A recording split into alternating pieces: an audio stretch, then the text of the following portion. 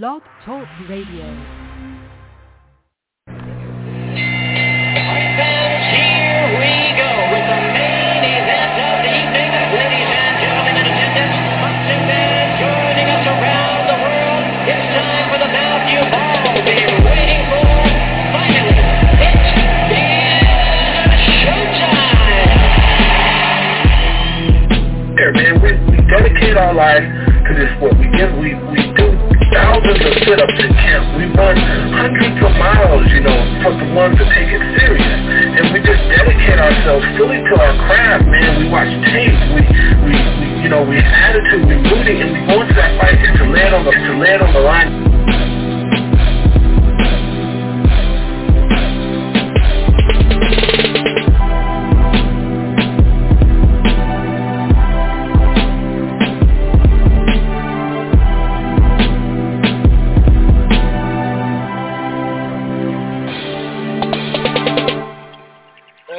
Boxing fans, this is the Rope-A-Dope Radio Podcast. I am your host, Chris Carlson. We are live on a Wednesday night.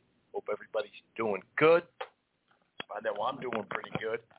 Minnesota's crazy kind of all times weather-wise, but it was 40 degrees yesterday, and now it's going to be negative something here in a handful of hours. Hopefully it's a little bit better temperature-wise where you're at. Anyway, we have a variety of things to discuss on the program today.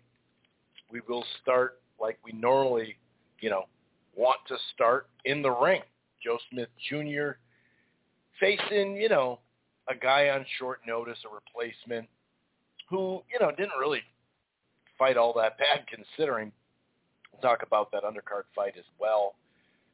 And, is Smith Jr. versus Beterbiev, is that next? Aram actually had an interview, I think it was on Fight Hype, where he talked about that. So we'll talk a little bit about that. We'll also talk about the fights coming up this weekend on Showtime. Gary Russell Jr. versus Mark Magsayo. Should be an interesting fight to an extent anyway. On paper, you don't give Magsayo that much of a opportunity to win this fight, but it'll be damn near 2 years. It's almost 2 years, basically 2 years since Gary's been in the ring. So you never know. We know he stays sharp. We know he sharpens the tools, sharpens the iron and all that, and he stays in shape and stays in the gym and all that, but live action with 8-ounce gloves, it does make a difference, as we know. So I guess that's kind of the intrigue there. I believe, isn't Magsayo the mandatory for the WBC? But what's going to be next? And when I say next, it always comes with hold on. We can't talk about Gary Russell next, like within 1 year. But we may talk a little bit about that. No, I don't know. Leo Santa Cruz is possible. Would he move up to 130 or 135? I know he's been gunning for a variety of fights. He even said he'd go up and fight Terrence Crawford at 147. I don't believe that. Not that, he's pussy for not doing that. I'm not saying that. I'm just saying, I don't think that fight would ever happen. He got, I don't know. It was just a bunch of Twitter beef in COVID 2020. That summer, remember? And even last summer and ever since he's been on the ring, it's been a lot of Twitter beef, a lot of YouTube beef, a lot of Devin Haney, or should I say Bill Haney and Russell going head-to-head on the Boxing Boys. Shout out to Ness. It's been a lot of stuff. So hopefully he can get a second fight in 1 year. But I don't know. Okay, but he's got a fight coming up. And then we got a rematch fight between Matthias and Anayanen. Is that how you say it? Anayanen, I think it is. Anayanen. That's the guy who actually beat Matthias. I believe that was on the undercard. Yeah, that was on the undercard of Wilder Fury 2. All the way back in February 2020, the same month, actually, we talked about Gary Russell Jr.'s last fight. King Tug had kind of what would probably have been an exciting fight, but that, COVID hit that one, so he does have a replacement. Maybe it'll still be fun in the ring. Who knows? You know what I mean? But I'm looking forward to that co-feature. I really want to see if Matias can bounce back from that loss against him. I shouldn't say he already bounced back from the loss. He gave us one of the better fights of the year last year, actually. But I want to see him in this fight. I think it's a good fight for him. We'll see if he can get by this guy and move on with his career. And then we got a variety of fight news. One of the biggest items, Shakur Stevenson and Oscar Valdez. Sounds like it's getting real, real close to being done. Like contracts are sent out. Terms are agreed upon close for the MGM. April 30th, I think it is. That'll be kind of interesting because there's another fight going on the East Coast. So West Coast, East Coast in one night. We'll see how that plays out. But that's a great fight. What a great night with both of those fights. Kind of sucks that they got to be on the same night if that's how it works out. But wow.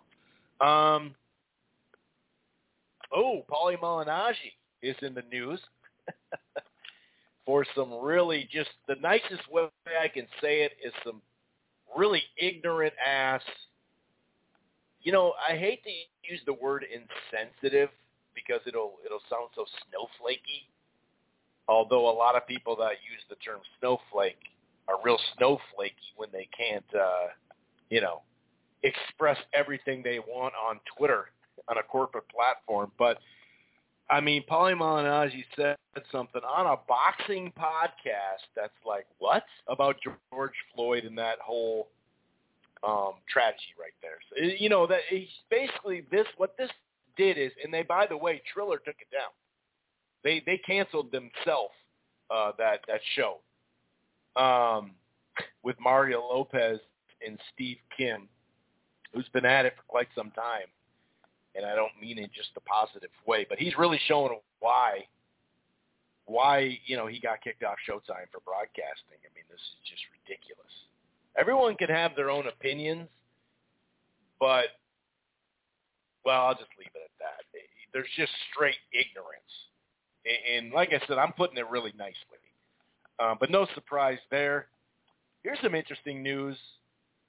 We know now that Kambosos has sent some form of offer to Devin Haney, to Lomachenko, to Gervonta Davis.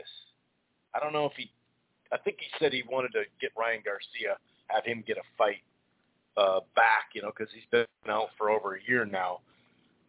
It's kind of weird. They say they sent offers to come fight in Australia, but we also hear that, he's looking for an offer from Devin Haney. That's another name that I didn't mention. He's looking for an offer from DAZN because DAZN, Eddie Hearn did say I'd be willing to offer up a big purse, a big lump of money for that fight with Kambosos and Devin Haney. So we'll see how it goes. But yeah, supposedly he's,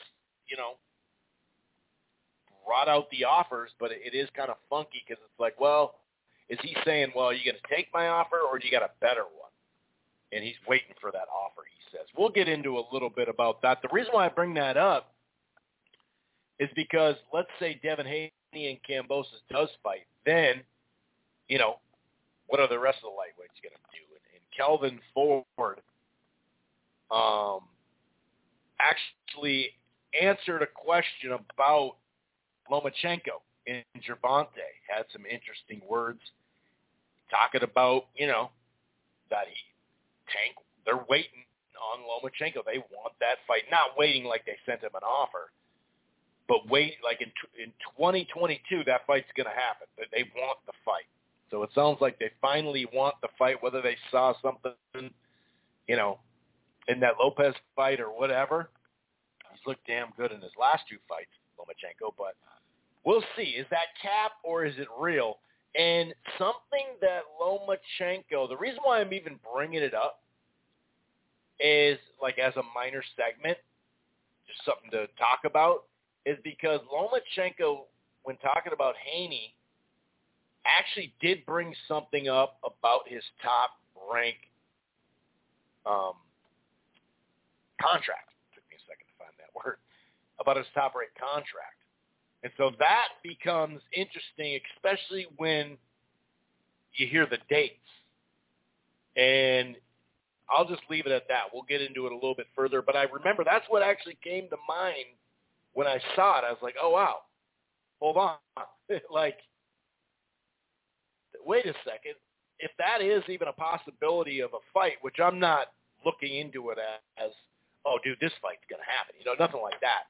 But it's interesting the time frame when, according to Lomachenko himself in an interview, he talked about when his contract is up, and it would fit, let's say, for this summer. But anyway, there are other items out there that we'll talk about. Of course, we'll have a boxing Twitter segment where we read the tweets of the week.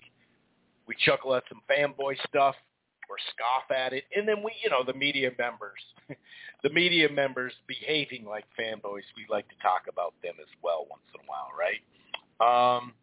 So, yeah, I mean, I'll have quick little follow-up, real quick, by the way, later in the show about the Crawford lawsuit, my segment from last week. Like I said then, a week later, it's unbelievable how many people are just focusing on the alleged racism.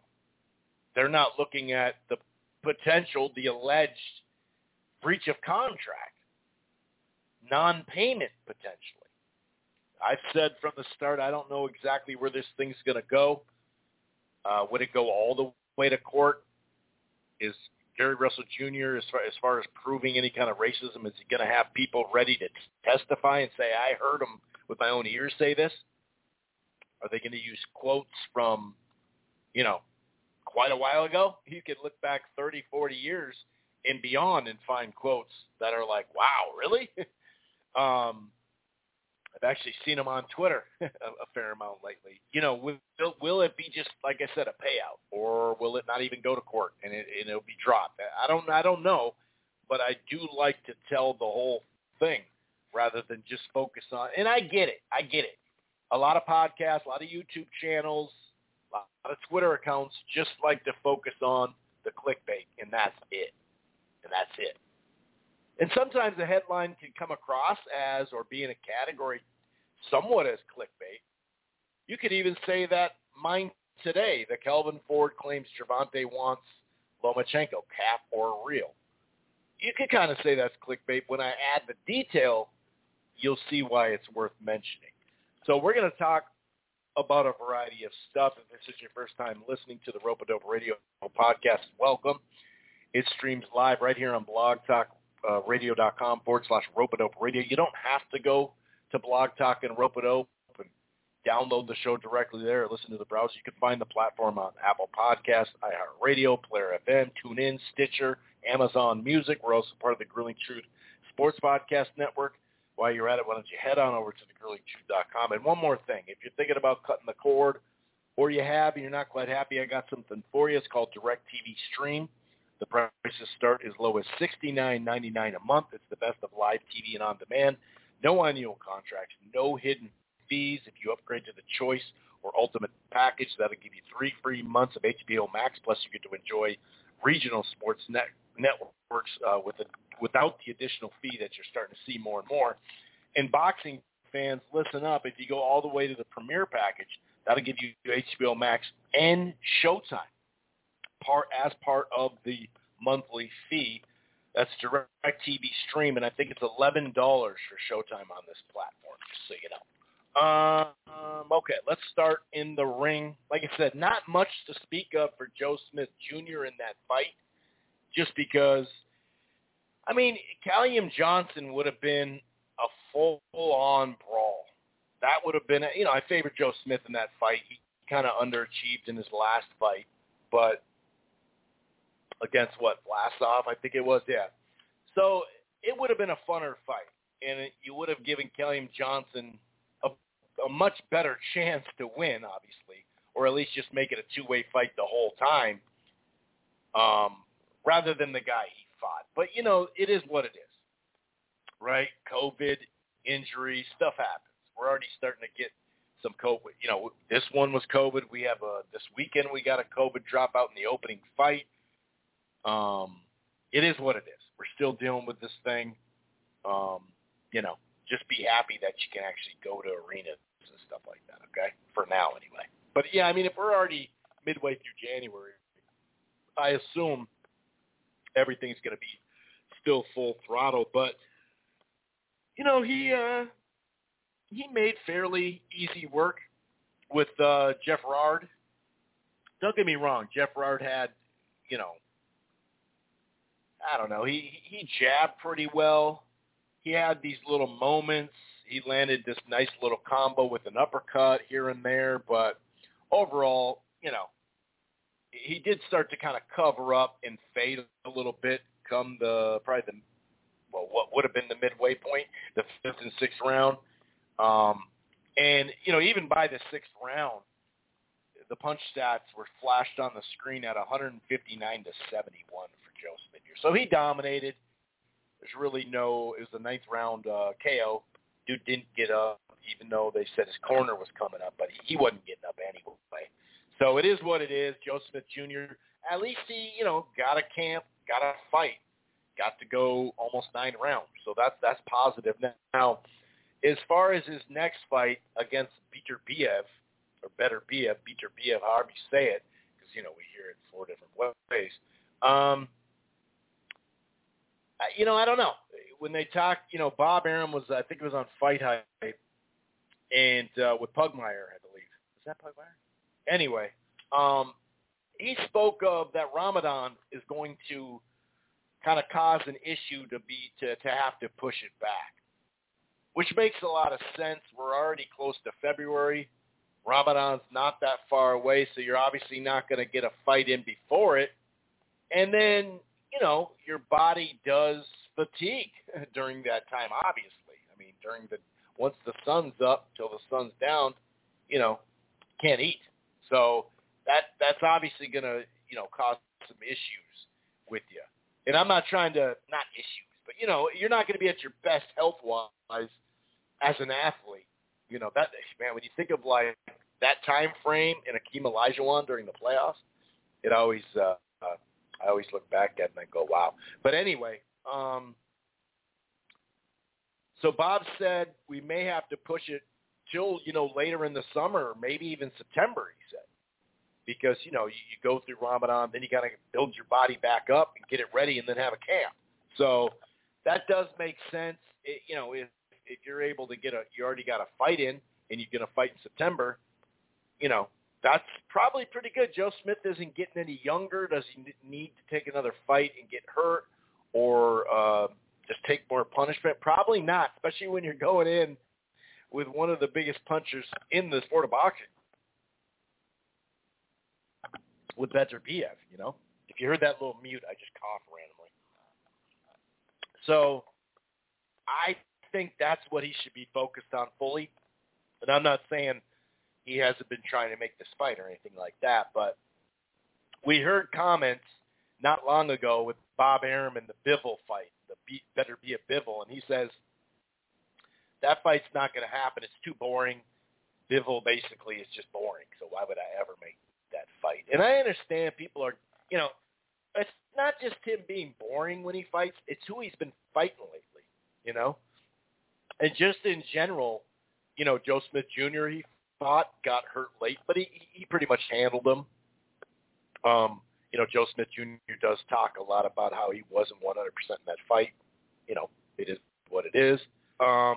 He fought, an ancient Jean Pascal, which we know why he had that little surge at the last part of his career now, that he popped for all those PEDs. But, yeah, it's just one of those things. Since he's been on the scene, he's got a ton of skill and everything, got the length, got the boxing skills, isn't necessarily really trying to push the fight all the time, but he's a talented fighter.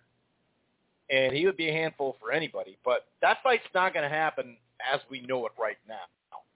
And, we've heard Beterbiev isn't going to be tied to Top Rank all that much longer. I don't know the actual contract right now. I've heard there's been rumors about whether it's one fight or he's no longer on it or what, I don't know. But he obviously has a connection to him because he's been fighting on ESPN and ESPN Plus. And then obviously with Joe Smith Jr., he fought on ESPN, right? So think that they could make this fight. So hopefully it gets made. It'd be a really solid, great fight at the weight class. You know, 2 top 5 guys going at it. Sign me up. That would be great. Now, the co-feature, Abraham Nova beat Encarnacion, or not Encarnacion, I think it is. You know, he landed, I think in the first round, it was like, first or second round was like a big right hand. That was kind of what separated. But other than that, it was Nova from Puerto Rico, and PR was definitely in the house. You could hear some folks in there, you know, getting down. It was mostly jabs. What was up with the double screenshot of his mascot? You know, it's one thing to flash that during a round, or maybe before the fight starts, or like during the break of the round, I should say. But during a live fight, I don't need a double screen of his mascot, right? I don't need that per se, but I don't need an extended one. It was like a normal, let's see the highlight clip, you know? So that one, I just wrote that in my notes, like, what the hell was that? But beyond the jab and, like I said, a couple of nice right hands, it wasn't until maybe that 4th, 5th, and 6th where Abraham Nova, who's now 21-0 with 15 KOs, he really started digging into that body. I mean, really. Now, Encarnacion, you know, he landed a decent combination. He landed, you know, a couple of good uppercuts from time to time. One thing I saw with Nova that I want to mention is he just doesn't throw the right hand enough. He needs to throw the right hand to the head more. He throws it to the body sometimes, or like an uppercut form. But don't get me wrong, he was controlling pretty much every second of this fight. But I did notice that it's like he was a little apprehensive to throw just a straight right hand. Like I mentioned, did do well to the body. In the 6th and 7th, at times, there was some two-way stuff. Even in the 7th round, that's when Nova really closed strong, and it seemed like he had hurt Encarnacion. And then like a flurry to the body and head TKO, it was over. So a good win by Nova. And we'll just keep an eye on him. He's calling out everyone. He is a featherweight. Obviously, Navarrete is there, or Navarrete is there. And he's calling him out. And that might be an interesting fight. Maybe he needs another fight or two to really have a full-on chance to win the fight. You know what I mean? But, yeah, it was a good performance by him. Like I said, he controlled the action, used his jab really well. I really liked what he did to the body. He just kept increasing that over and over. And so that was a good little outing there for sure. Obviously, on Saturday night, a lot of the attention was on the NFL. Their ratings, in January, and then obviously the Super Bowl are just crazy. I think one of the, I can't remember which one it was, but one of the games this last weekend peaked at 50 million. It's pretty crazy. But anyway, and most of them were blowouts. Like there was only one good game on the whole wild card weekend. But so the reason why I say that is because even the rating didn't do good. It was under 500,000. I think it was like 460 or something. That's just an average. I don't know the peak. But even they had a UFC prelim. I think it was a prelim. Correct me if I'm wrong. Maybe that was a normal card. Yeah, maybe that was a normal card. Maybe it wasn't a prelim, because I think their pay-per-view is coming either this weekend or next week in their first pay-per-view of the year. But I can't remember. I think maybe it wasn't a prelim. But either way, it didn't that one was under 500 too. I think it was like 482. So, it normally would have a good lead-in, but even the lead-in struggled because NFL it's hard to, it's not about it's hard to compete. You can't compete. You got to use it. That's about it as far as like a lead-in, and it's tough to do that, So, all in all, though, as far as I didn't see every undercard fight on that, but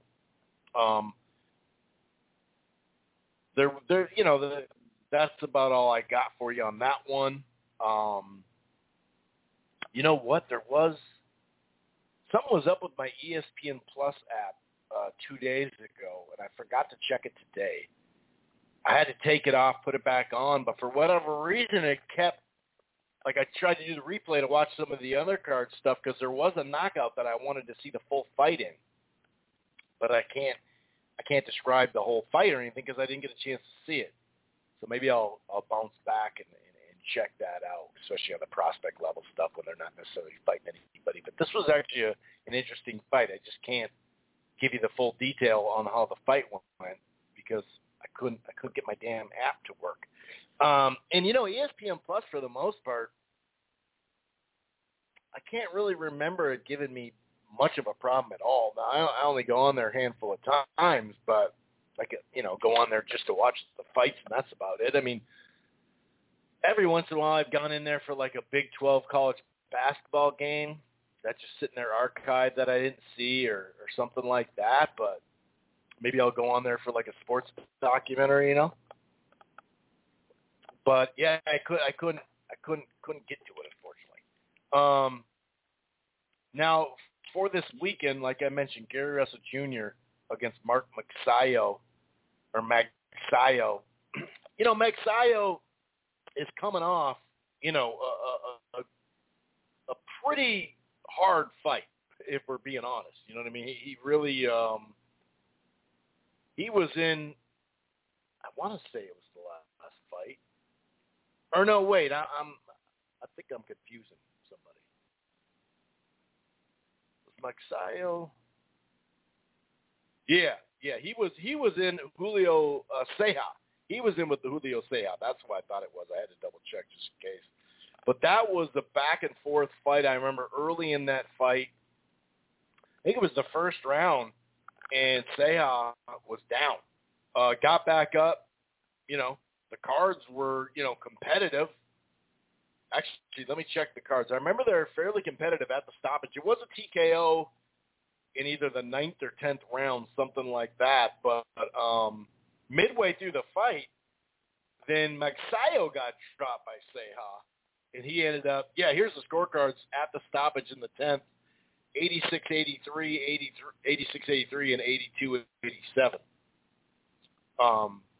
And that's, of course, with the knockdowns. Yeah, the round 10 and round 1, Ceja was down. And, Ceja is, he's a tough customer, dude. I mean, his fight before that one, and this is like, well, actually, it wasn't like a year off. It was less than a year. But his fight before that was with Brandon Figueroa, and that was on the Wilder Ortiz Part 2. That was a draw. I mean, that was a brawl. That was a tough fight for Figueroa. So the thing about, I thought that fight really helped kind of show where he's at. He's 23-0, 16 KOs, Magsayo I'm speaking of. And the reason why I say that is because prior to that, he had Hermcio, I think it's Hermcio. That was a decent fight for him. That was actually a pretty close fight. It was a split decision. That was a while ago. And I'm trying to, let me look at his, I don't really think there's really much before that. I mean, even Chris Avalos, he's been fighting for a long time. In 2016, that actually was seen as a good prospect fight, right? So was Yardley Cruz. Man, I forgot he fought him. I didn't realize that he froze so long ago. I mean, I guess it's not that long, but they've been kind of moving him at a mediocre pace, and maybe that's going to be really good for him. The fact that he got the Ceja fight, ended up winning it. like I said, I kind of thought he showed a little, like his defense got exploited a little bit in that fight, I would say anyway. So the biggest thing to me in this fight, obviously hand speed, right? And when you look at that, actually someone just sent me the Seha Mixayo, the margin as far as CompuBox goes, 163 to 158. So, I mean, that's tight. You know what I mean? That's pretty damn tight. But like I was saying, the biggest thing with this fight is I just think the hand speed, the overall skill, this fight is kind of custom made for Gary Russell Jr. It's a mandatory to keep his belt. He fights a lot of mandatories because if you only fight once a year, you're due a mandatory, right? But he's been fighting he fought JoJo Diaz. He's been fighting some solid dudes. He fought King Tug. So he's been fighting some good fighters. And I'd say this is a good fighter. It's a good fight. Let's see what happens when Magsayo steps up. On paper, though, I think it's like, actually, let me check the odds real quick. It's a clear odds favorite. I mean, I see the lowest I see Magsayo is plus 240, and I see him all the way up to plus 425. Somewhere in the low 300s is kind of the average for him. So he's a 3-1 underdog. That's somewhat sizable. Not crazy, though, in the sport of boxing. 2 and 3-1 is not that crazy. But, when you've been out of the ring for almost 2 straight years, no matter if you're staying sharp or not, old man Rust, creep up. It really can. And I don't know. There is a scenario where early in this fight, Russell isn't as sharp as he normally is, and he gets hit with some big shots. And maybe Magsayo, could take advantage of that. I mean, he's going to have to. You got to start fairly fast against a guy like Russell because at some point he's going to figure you out, especially when it's on these 2 different levels, on paper anyway. But I think Magsayo, beyond catching him with something pretty big in the opening couple of rounds and then bringing consistent pressure, yeah, sure, smart pressure. You don't want to just go balls to the walls unless you got him hurt, But, Russell can fight at range. He can circle you. He can pivot. He can clinch. He's pretty good on the inside as well. He can dig to the body. He's pretty crafty as well. He's a tough dude. We just don't see him enough, right? And even when he was technically with Al Heyman, he still was content to fight once a year. He did turn down some, decent paydays or, for some fights to fight a second time. He did turn down some decent names for fights or for money he didn't feel was enough. And that was his own prerogative. It does seem like he does want some big fights down the stretch of the last parts of his career. It was pretty sad to hear that. I think we reported this last week, maybe it was the week before, that his pops had to amputate his foot, I believe. Someone said leg, too. I think it was foot. But either way, it's horrible. And I think I think it had to do with his diabetes, that's always rough, man. So, my thoughts definitely go out to the, Russell Sr. and just the Gary Russell. I anticipate him getting enough rust off in the early goings where he'll win the fight. And like JoJo Diaz and some others, even King Tug, they had some success. I don't know if I put, JoJo and King Tug. I'm not sure about Magsayo if he's even on that level. We're going to find out in this fight where he's at, And like I said, I believe it's a WBC mandatory. So I have him winning. I have him winning by decision. And I think it's going to be clean. Mike Seo will win maybe 2 to 3 rounds, something like that, in over 12 rounds. Now, something interesting of late, though, has kind of popped up. And although you hear fighters plenty of times say, like bumps is, you have bumps and bruises and, stuff happens. But nobody goes into a fight completely healthy is my point, right? But he actually talked about he's dealing, and this is from DAZN, is where I saw it on Twitter. Gary Russell reveals slight injury ahead of mandatory. So, I don't know. He said, this is what he said during the Zoom conference. Like I said, this is on DAZN. He said, I've never gone into my fights 100%, to be honest with you. I do have a little slight injury, but I prefer not to elaborate on it until after the fight. We're going to get through this fight. We're still going to make things shake, and then we'll go ahead and put it out there after all said and done. So to me, that's like, that just kind of feels like it's more than just a little, you know what I mean? I don't know. So when you hear stuff like that, you start to go, 2 years out of the ring, quote-unquote slight injury.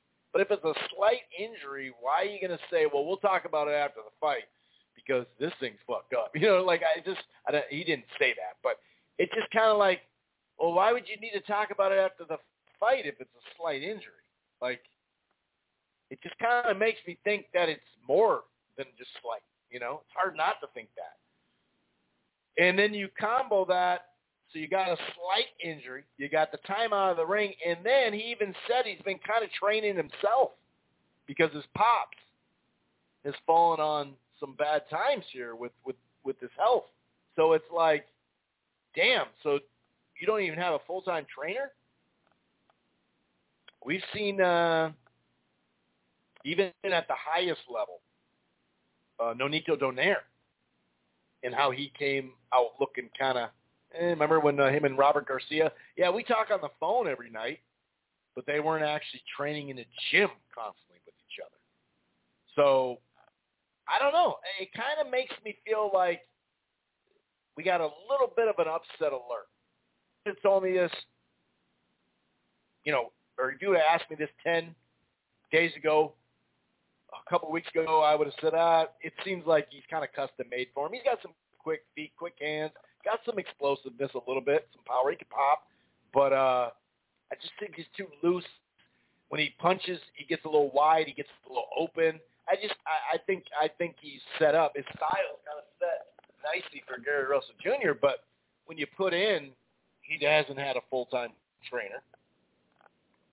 Almost 2 years out of the ring, and a slight injury that he's going to talk about after the fight? Like, that doesn't sound slight. So anyway, without repeating myself 100 times, I'm going to pick Gary Russell Jr., but putting out a flyer, I'm just going to say right now, don't be afraid to put out a flyer on the youngster, okay? You just never know. You just never know there. So it does kind of make me think, Anyway, the co-feature, like I said, King Tug is got a replacement opponent. Hopefully it's good fun, good fun fight. Good fun for all, right? Hopefully it was good at Pius. I think it's Pius or Pius. That's the guy who Aleem just beat. And Vic. And he's now, I think he went back to 126 where he feels a little more comfortable. We were going to see if King Tug was going to be able to beat him because King Tug just jumped up to a weight class to fight late replacement to fight Colbert. So we'll see. Anyway, on the undercard, Matias, who's 17-1 with like 16 KOs or 17 KOs. Has he knocked out everyone besides who he lost? I think that's it. He did lose, though, about 2 years ago. We talked about it, about 23 months ago, give or take. On the cards was 10-round fight, 96-93, 95-94, 95-94, to Petros Anian. Is that what it is? Anian? I can't remember how to say his name, but he fought hard that night. And if I remember correctly, wasn't he coming off like a tight decision? I should look that up. I'm pretty sure because I know he lost to that Claggett dude. I remember that. But I think he lost to somebody else. Yeah, Kareem Martin. I'm looking at it right now. It was a mild decision, majority decision. I don't remember watching that fight too much, though, for some odd reason. But anyway, he came out and, able to knock down Matias in the 7th round. He looked damn good. And, since that loss that he took, Matias, he came back and fought a prospect in Malik Hawkins, stopped him. And then Jukambayev last year, him and Jukambayev went to war, dude. That was one of the better fights of the whole year. And Matias is just kind of a workman's type guy, man. He's trying to knock you out. And I did see something on Twitter today. They were talking about, Matias has this fight basically been scheduled for a while. He's been secluded. He's had a full camp. They were saying this is what it is. But Matias has been secluded training with William Zapata's team in Mexico, so that's a good sign. A properly trained Matias will stop him late in the fight. I just hope their corner is aware they didn't face a 100% Matias last time and willing to throw the towel in to avoid tragedy. Jesus Christ. Like, do you have to talk about that? Can't you just say he's going to knock him out? You got to bring it up. If you don't stop this fight, oh, boy's going to, it's like, damn, are you threatening him with death? No, I'm making light of the situation, obviously, because he's talking about it's going to be a tragedy and all that. I bet you he doesn't get a lot of shit for that. Anyway, so let's see. Let's see if, he wasn't maybe, because dude just came off on a loss. Maybe he did kind of have his guard down. Maybe he did. I wouldn't call it a quick turnaround per se, but what he fight so it wasn't a quick turnaround. I'm looking at it right now. He fought November 30th, 2019, and then fought in February. So he had fought in June, in March prior to that. So, yeah, I mean, I'd say minor turnaround for his career, but that can't be an excuse. So maybe he just wasn't taking it serious all the way. And he just it was a good wake-up call for him. It does kind of feel like that was the case because these last 2 fights, he's looked damn good. You know what I mean? He really has. And we'll see. I think it's going to be a good fight, though. It is kind of funky, though, I got to admit. So, see, when you beat him, and I think everybody that saw the fight thought that he lost the fight, Matias, but he's a pretty strong favorite. The lowest I see is plus 300, and I see all the way to plus 400 for the guy who beat him in the ring. So that, when I look at, what was I saying, the plus 300-ish, something like that, plus 275, plus 300 for Maxeo. I don't know, man. I'm looking at it like, maybe it's an underdog weekend. Sakari Lucas is the, by the way, replacement fighter on that one. So I'm actually going to go with Matias. I like what I saw in the last couple fights. I think he's going to bounce back. I sure hope nothing happens bad like they were talking about in that tweet, but we'll see. I'm really interested. I'm more interested in the co-feature than I am in the main event. The main event, like I laid out, there is a lot of intrigue because of the time away and all this stuff I said. So We're warming up. We're starting to get some more fights that are being, that's being announced. And a perfect segue is Shakur Stevenson and Oscar Valdez, April 30th. Damn, sign me up for that. Sign me up for that. That would be freaking great. I would love that fight. I think, the way Bob talked about it, like I said, that they literally agreed to terms and the contracts are being sent out, so it's just a matter of signing them and getting them back. And the only thing that some people mention, Eddie Hearn especially in an interview lately on IFL TV, was that'll be the same night. Now, this is in Las Vegas at the MGM, Stevenson and Valdez, which is a great fight. It's kind of funny because not long ago at 126, they were talking about it there because they're both at the top rank. Valdez went up, made a bunch of noise at 130, and then they were talking about, okay, that's going to be the next fight. Because some people were like, why don't they just make that fight instead of the Herring fight? And they went through the process and they did it. And then after Shakur beat Herring, it was like, well, we're going to have I remember Bob saying Stevenson is going to fight Burchell, and then Navarrete is going to fight Oscar Valdez. And I remember a while back, Bob said in an interview that when they talked about this fight, Oscar and Stevenson, that Oscar's team said they didn't want it right now. They want the Navarrete in that. But then recently he said Eddie Reynoso is actually the one that stepped up and said, hey, this is the fight we want. So they did get it done. Because they had been talking about it for the last year and change. He kept saying, okay, the next fight we're going to, so he had to get up to 130, Stevenson, after Oscar did. And now, Valdez had that great knockout. Now, clearly some PED stuff got in the way of his last one, and some people didn't even think he won his last fight. And that guy's actually getting a fight against Adrian Martinez in a couple of weeks, which I think is a good fight for him to bounce back after that debacle. But I'm ready. This is a good fight. I like it. I know a lot of people think that Oscar Valdez style, it's kind of a mixed match style, really, because he isn't this come-forward brawler all the time. Don't get me wrong. He's the Mariaga and plenty of other fights.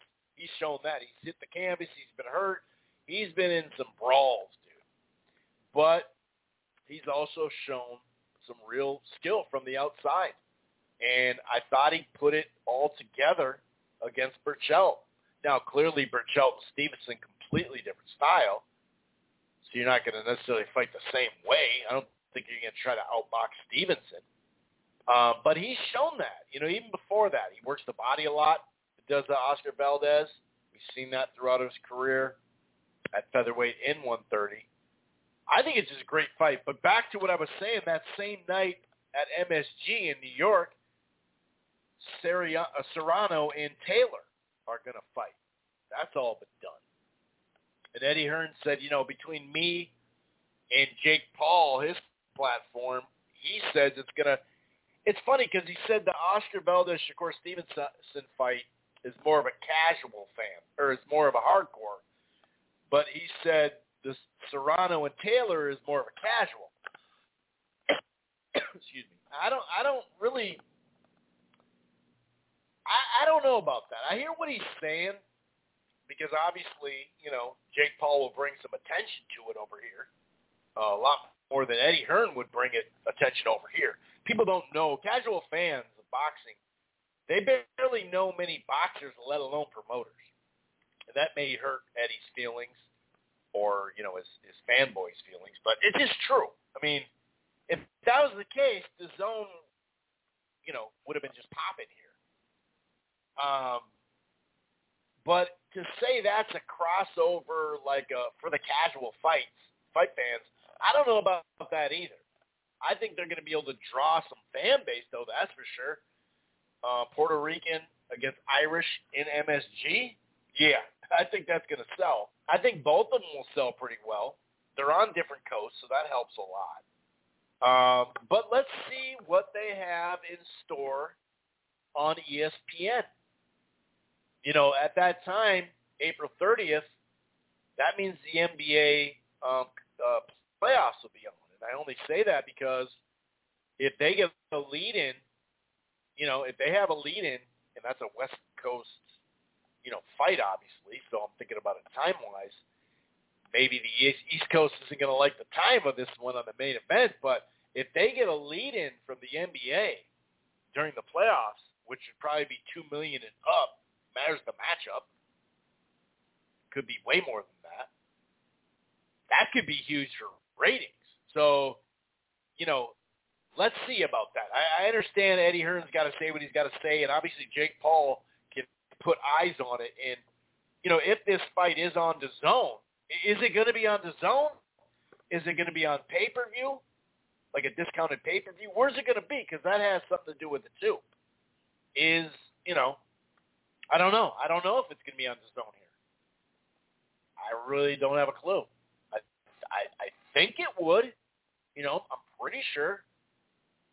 But it might be on pay-per-view. Maybe that's their first pay-per-view because they talk about they're going to do it. Well, it wouldn't be their first pay-per-view because they've done Canelo pay-per-views on DAZN. But they've been talking more like having pay-per-views in the UK. So, I don't know. I mean, that plays into it too. I don't know like I said, I don't know if the NBA has a game on ESPN that night. But if it does, that would help tremendously. So we'll see.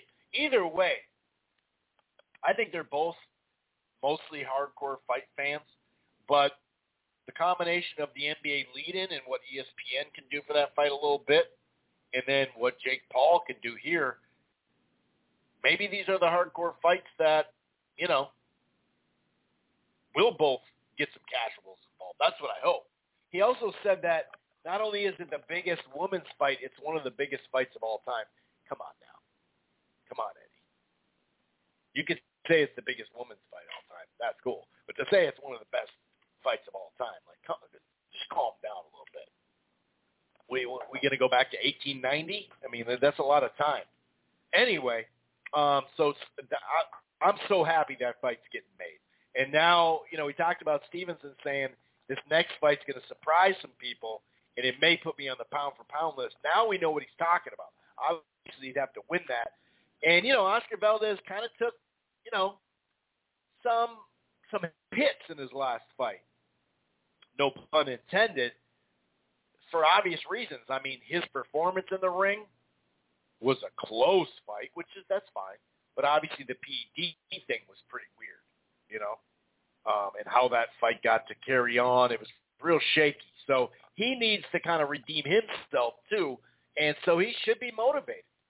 And, you know, he's had shaky performances before, and then all of a sudden he puts up that Burchell performance, which if you said that was the knockout of the year, you won't hear as much complaints from me, because that was a great performance, definitely. It probably put him in the top, 5 or top 10, at least, for sure top 10 of Fighter of the Year just based off that knockout in the win. It was a high-level win at the weight class at 132. So I'm looking forward to that fight. That's a great fight. Keith Thurman said in an interview, and what interview was, I think it was actually on the press conference with Fox. Maybe it wasn't a presser. Maybe it was just an individual interview with him through Fox. But Keith Thurman said the Mario Barrios fight is a WBC title eliminator. However, Jake Donovan from BoxingScene.com, he cleared that up. He said, it's a title eliminator, but it's not a final title eliminator, because there's already a guy there that's been looking for a big fight so he can do it. Conor Benn's not taking the fight right now. Virgil Ortiz isn't taking the fight against this guy just yet. We'll see. Avanesian is who I'm talking about, by the way. And I'm not saying those guys are ducking him. You know, I'm not saying that. I think Ortiz beats him. I really do. Conor Benn, I think he beats him, but that's a close fight. But Eddie Hearn's made it clear that, he's going to build them the right way. And he's done a great job with them so far. I mean, he doesn't have a lot of fights. He's improving in the ring. Now we'll just see him as he steps all the way up. We'll see though. But it is a WBC title limiter, but they even came out and said it. It's not a final title limiter. Now, does that mean that Keith Thurman, if he wins the fight, can't fight Spence because of that? No, it doesn't mean that. It doesn't mean that at all. Or fight Crawford, maybe? No, it doesn't mean that. And I already went over the scenarios of what I think it would take last week to make that fight, or how this summer will play out if, in fact, Thurman and Spence wins their fight. Whether they fight each other, whether Spence has to, face like they make him face that WBA Mando. Because remember, this whole tournament got messed up on that side, luckily. But we don't know if the winner is going to force that or not. So maybe Thurman could fight Crawford or somebody. I don't know. But we already talked about that last week, so I don't want to go too deep into it. Real quick, I don't want to spend a lot of time on this dude. Paulie Malignaggi has been on the show multiple times. I used to be a big supporter of him, but his ignorance level and just, you can only be ignorant for so long, and then you can start to be called racist. And he's always on that. There's a lot of code words that people like Montero and Steve Kim and all these guys, Mario Lopez, all these guys, they like to use these code words that are super ignorant. They just replace words that they really want to use, right? And that's my opinion, but it's pretty obvious. And Paulie, the reason why he got kicked off of the broadcast is because he spewed some bullshit. First of all, why is this stuff getting talked about on a boxing podcast per se? Now, is that hypocritical of me because I'm talking about it? Well, I didn't bring this shit up randomly, I'm talking about it based off that. Like, for what he said about oppression in the 2000s, like I said, all you got to do is Google some shit, and you'll find a bunch of stuff that goes right in the face of what he said. And when you're going to be talking, when you're going to be broadcasting black and Hispanic fighters most of the time, and you say some ignorant shit like that, I can understand. Now, this shit about George Floyd, the way he describes it, and I'd play audio, but their podcast is now on the Triller app, which is just a perfect fit for them. But I'm not going to play any audio of anything because it got taken down. They canceled themselves. It is what it is, right? But they were chuckling the way he described the George Floyd thing. Basically, George Floyd died because he resisted arrest, right? And you don't have what he said is like 6 or 7 hours to bring someone in and still have like 2 or 3 hours of paperwork, although 3 hours of paperwork, really? But anyway, he said, well, in Chauvin, he's not really a nice guy, and this, that, and the other, but he said, tempers were hot or whatever. I'm not going to quote exactly, but he said basically he was aggravated. These things happen, and it's like, well, and he called him a crackhead, right? So, but, he had time. If he doesn't have all this time to arrest him, he had like damn near 10 minutes, 8-9 minutes of just sitting on dude with his neck in his head when he said he can't breathe. He's calling for his mom. So to sit there and be that level of ignorance and that level of, like I said, just insensitive. Like, dude, really? So this is what you can make your point, but you don't have to make a point about this scenario. You can just say, hey, I'm done. I'm not going to talk about this guy anymore. Fuck this guy. Anyway, he put his foot in his mouth again. He just does it nonchalantly. They're laughing up a storm. It is what it is. I just wanted to say, hey, I talked about it. It's done. I'm going to move on. I'm not going to keep talking about this guy. What else we got news-wise? Oh, a little bit, and I don't want to spend much time on this either because I did a segment last week about the Terrence Crawford lawsuit. So literally, I got a bunch of messages talking about why'd you ignore the racism part of the lawsuit. And I did ignore it. Right? But as I said last week, I don't know who let's say this thing, and I don't think it'll actually go to actual court, like where they're in the courtroom and it's a trial. They could have maybe some testimony, look under the hood, like they did for that Golden Boy Al Heyman suit, where you get some testimony, you get some facts, and you get some paperwork to read. But my guess is it'll be either thrown out or it'll be settled. That's my guess. But my point is, the reason why I didn't spend a bunch of time on the alleged racism is because I said, do they have – I played an audio, right, of somebody. Are they going to have multiple people come to the courtroom and vouch for them hearing Bob Arum saying racist stuff? Because if that's the case and you have 3 to 5 to 10 people or something all go in there and they're respected in their businesses, although, it's just boxing and respect, whatever. But, could you, and then you could bring up quotes from, like I said, the last 40 years, he said some real racy shit, whatever, right? But the reason why is because that's harder to prove. But people keep saying, I see this all over the place, that you can't sue for racism. Are you fucking dumb? I don't like to say that word much. Are you dumb? But, dude, what do you mean you can't sue for racism? Of course you can. But it doesn't mean it's going to work in this one. My thing is, I wanted the reason why I focused on the breach of contract is because there's a potential fight that he didn't get and potential money that was almost $1 million, $900,000 that he didn't get allegedly. So that's the meat and potatoes of the lawsuit. The other stuff, I'm not just going to call it window dressing, but it's not, that's harder to prove. Whereas if they said this, and also I tried to focus a little bit about, was he straight up misleading him? Was he lying to him? Was he saying, hey, just like he did with the Pacquiao fight, I got this Pacquiao fight, it's coming, we're almost done, we're going to get it, and then it never comes true.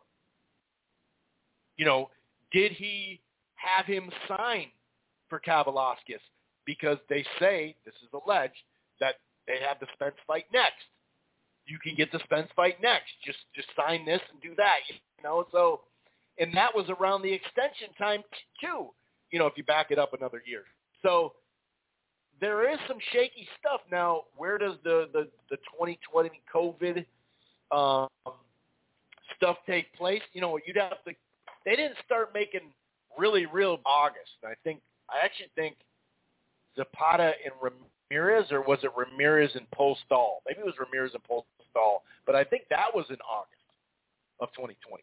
So because that's when Showtime's schedule started. Because remember, Top Rank did those 8 weeks of kind of club fights. They weren't working with, it was tough. They didn't have a lot of budget. Not just that, but you couldn't fly in people from overseas at that time and all that stuff. But anyway. That's, does that play into it, or is it past that? Because once you started, I don't know. There's a lot that goes into it. I don't want to keep going down this path. But that's why I tried to focus on stuff you could maybe prove fully because it's right there in the paperwork, allegedly. Rather than, I'm not sure if that would fly in court. I don't know. It would really have to be either a tape recording or, but if he's just saying some random stuff, it's going to be harder to get money off of that. Of course, if you're not saying that about other fighters, but they'll probably always be able to find Bob Arum talking shit about his fighters, whether it's Oscar, a Mexican-American, whether they're always going to find, so he'd be like, hey, could they find him say something about a white fighter? You know what I mean? And they'd be like, well, dude, he says this to everybody. That's just Bob, and whatever. So that's why I didn't there's people that did full podcasts and full videos and on their Twitter feed that just talked about the racism. They didn't barely even discuss, the potential breach of contract. So that was my point. So there was this interview with Ellie Setback on ES News, and he was talking to Kelvin Ford, and they mentioned a Lomachenko fight. Now, obviously, this would have to be Kambosos against Haney. That probably means DAZN and Eddie Hearn put up a bunch of money, and that's how that fight got made. Now, Bob Arum wants Lomachenko and Kambosos too, right? And who knows? I mean, right now, as it stands, do you have to wait 2 weeks when you fly to Australia by the time May comes in? Do you have to, are you going to have to do your full camp there? Because you can't start a camp, do a month or 6 weeks, then fly and sit there for 2 weeks, not be in camp, and then restart your camp and then fight. That's not going to work, And then if you go out there 10 weeks or something, so you could train a little bit, go out there, sit for 2 weeks or whatever, if it's 10 days, and then start your camp. And that's doable as far as, yeah, dude, you'd have 2 months, but it's expensive just to have a 10-week stay someplace. That's not cheap. And, yeah, these guys are making real money, but to stay someplace for 10 weeks, that's a lot of, money. So I don't know. I don't know. My whole point is, if Kambosos and Haney, I'd say, like I've said all the time, Devin Haney or Vasily Lomachenko, I believe if it's going to be any of these guys, I think, Gervonta and Ryan won't fight him next. I don't believe. But Devin Haney and Lomachenko, I think, have the best shot at getting the fight in Australia. But by May, if it's different, it wouldn't even need to be by May. Maybe it'd be earlier because the 2-week thing might cause a problem. We'll see. But Kelvin Ford said, they're waiting on the Lomachenko fight this year in 2022. These fights are going to happen. Now, when he says we're waiting on it, well, we could say we've been waiting on it too, because they're the ones who didn't want to fight Lomachenko. They made it clear, not Gervonta himself, but Floyd and his people. Clearly, they didn't want to fight Lomachenko, and they said it. I actually give them a little credit for at least being honest rather than saying a bunch of lies and then still not wanting to fight, So maybe they saw something in that Teofimo Lopez fight, coming forward with the jab, working the body. He was hesitant, or was it his shoulder? We don't know for a fact. But not Crawford, but Kelvin Ford said they want, and if Kambosos isn't there, Ryan Garcia is going to fight in April. Well, if you look at the biggest name for him to fight beyond Ryan Garcia, that is Lomachenko. I still have casual fans that first know of Lomachenko because he fought on the Mayweather-Pacquiao undercard. From time to time, they'll ask about him, or I just saw his fight. He looked good in it, blah, blah, blah. He's had probably 3 different pretty damn big audiences on ESPN as well. They've set him up in those post-Heisman, and I think there was a college football in there too. I can't remember, but he's gotten a fair amount of exposure, that's for sure, and he's a perfect B-side for Tank. That's for sure, because Ryan Garcia brings a different audience right now, whereas Lomachenko's been on the scene for a while. Those hardcores that are kind of like the casual, not the casual fan, but maybe the common fan who, I watch a fight every month, they know him. They definitely know him. And he may not sell a lot of tickets, Lomachenko, because, for how high he's ranked or thought of, right, in the pound-for-pound list and all that in his career. But for his weight class, he does pretty well, and you could probably line up the top 20 ticket sellers in the sport, and he's in there. He does pretty good considering. Like I said, the lightweights doesn't always help you, and it's not like he's been able to have a chance to fight a bunch of great B-sides for himself either to sell tickets anyway, is what I'm saying. That Teofimo Lopez, I think that would have done good at the Garden, but obviously, they weren't able to sell tickets for that. So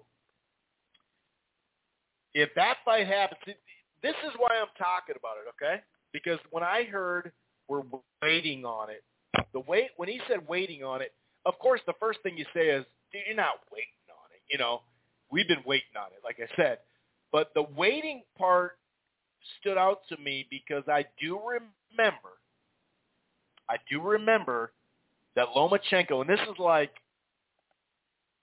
sometime in the last year, he was on that, I think her name is Ice Queen or Snow Queen, that I think she's Ukrainian, who has her own, she's in the gyms and she has her own YouTube channel. Is it Snow Queen? I want to give her credit. I've definitely quoted her before in interviews she does, because she does a lot of interviews. Well, I do remember Lomachenko saying this, and this is about Haney. And he said, listen, if the promoters can't agree to have to fight between Haney and Lomachenko, then we can always wait until April 2022 to get out of the top-ranked contract and then fight Haney. So April 2022, and I think this was about a year ago or maybe 9 months ago. I think it was right in that year range, okay? So if this is a fact, and I don't know, I mean, it's tough to tell sometimes when contracts are up and not with Top Rank, as we've seen, right? So I don't know. I don't know that to be a fact or whatever. I'm not sure. If it is April 2022, God, that's hard to say. Well, that all of a sudden gets real interesting. Because if he's a free agent in April, well, then he can for sure do a Gervonta fight. And you wouldn't have Bob Arum taking a percentage out of it as a promoter. So it'd be more money. It'd definitely be his biggest payday he's ever had. That's for sure. That's not even up for question. But he wouldn't have, even on the pay-per-view cut potentially, if it's there, he wouldn't have Bob. He wouldn't have a promoter taking a large chunk of the money or, a certain percentage of the money. So, whereas if he's under contract and that could be made, I think Bob gets, 20%? I suppose contracts are different, but remember, that's what he said he got for Teofimo when it was when it was supposed to be on Triller anyway. That's what he said. And that's what he got for DAZN, the 20% or whatever. So I don't know. But if that's a fact, that April 2022, if that is a real thing, wow, that would be crazy. And that actually is doable. But do they really want it? I don't know. I know I've always thought, and I've said it numerous times, that Tank, Gervonta, and Ryan Garcia are going to fight next. We thought we were going to get it last year, right? That's what I thought. Not next, but as far as all these lightweights that we want to see fight, I always thought that'd be first because that's the most money. That's the biggest fight. Yes, Lomachenko doesn't have 8 or 9 million people following him on Instagram. But if in fact that they're ready now finally to actually make the fight, that could be doable. And that would be fun as hell. Another fight, speaking of boxing Twitter, that was kind of interesting when you're zooming around boxing Twitter, so much of it is people talking about fights, saying this and that and that and this, and I'm going to fight you, and then the fights don't turn out. So I don't get overly excited. If they say some funny shit to each other, then it's like, okay, well, that's kind of funny. But it's not like I get my hopes up too high when I see some boxing Twitter beef pop off and they're going to fight each other and they're going to yell at each other and all that. We've seen it go down too far. Ever since COVID hit, that's been like a big thing to do, right? We all know that. But this was kind of interesting because David, and I'm biased because, he fights out of Minneapolis. David Morrell Jr., is a high risk, low reward at this time. I think that's fair to say, So to me, he's been looking for a big fight. And Ryder didn't take the fight because he had a a better, a more money fight against, well, it was going to be against a couple different people, Bivol and all that, but it settled in on Danny Jacobs. And that's a good fight. That's a good crossroads fight. I like that fight a lot.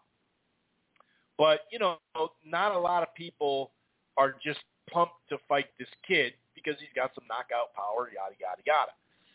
But today, or maybe it was yesterday,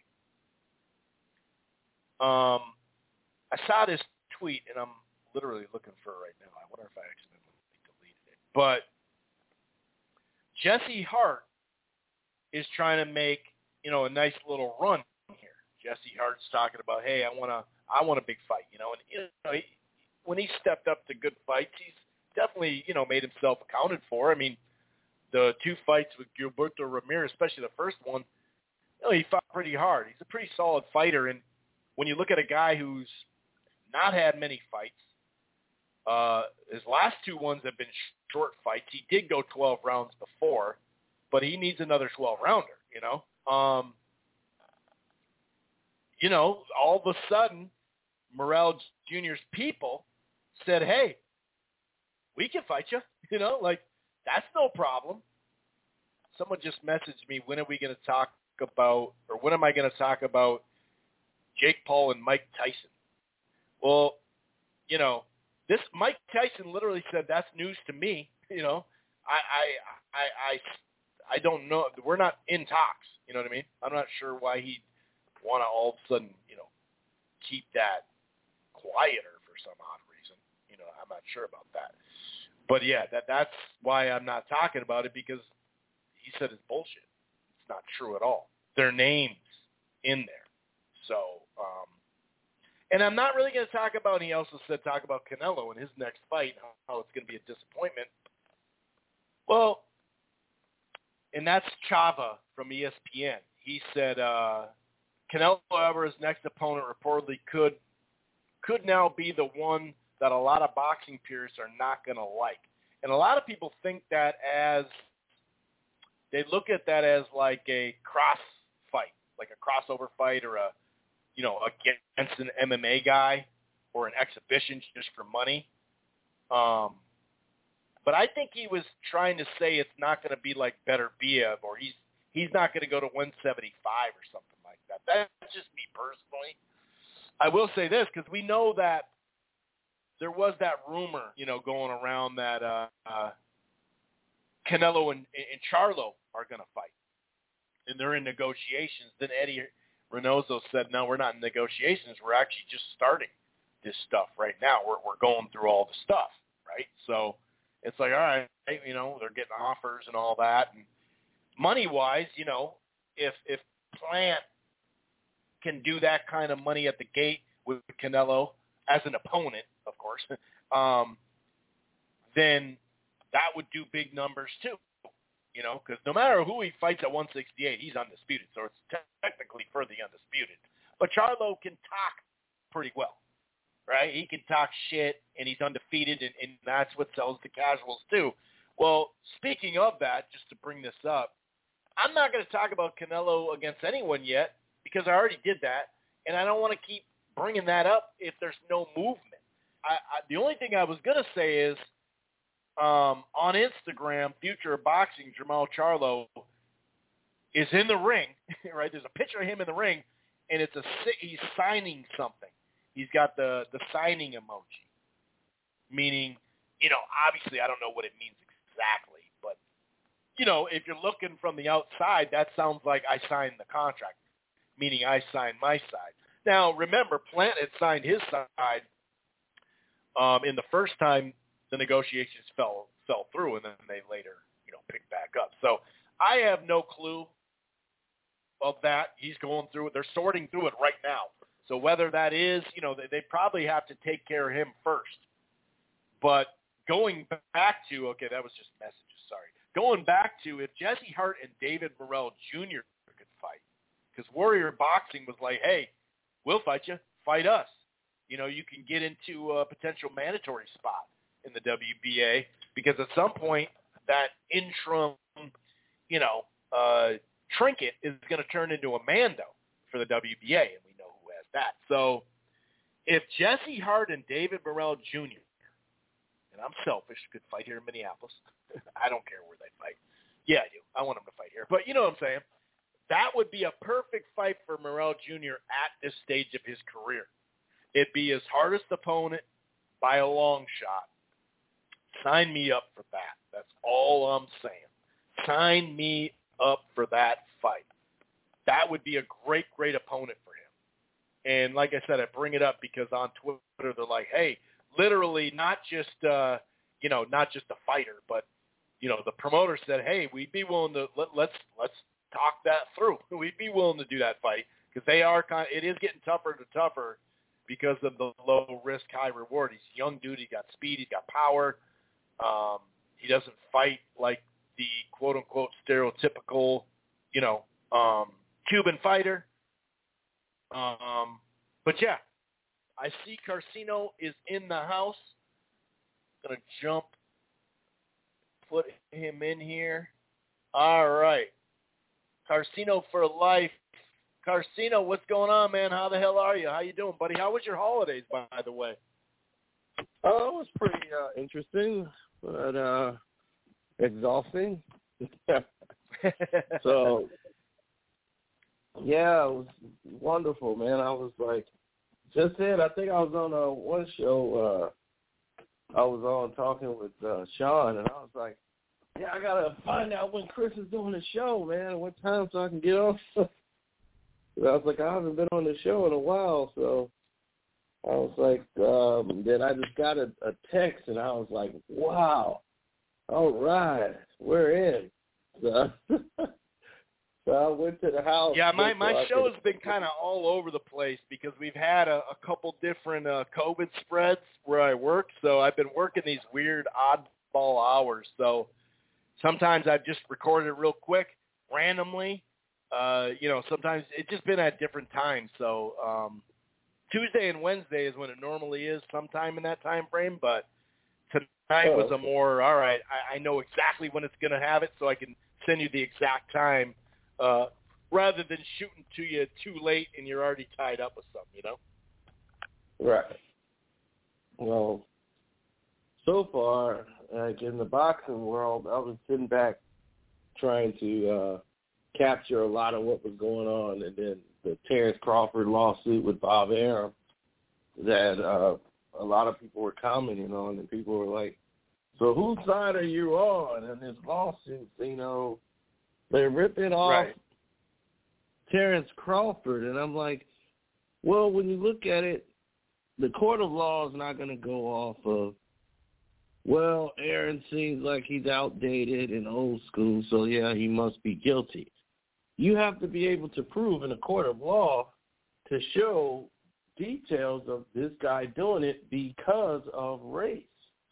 If you're suing for racial discrimination, you have to show where you lost something, mainly monetarily or anything else that was done to you psychologically or some type of damages. Like you have to have the ask, and you have to have proof that whatever was done was based on race.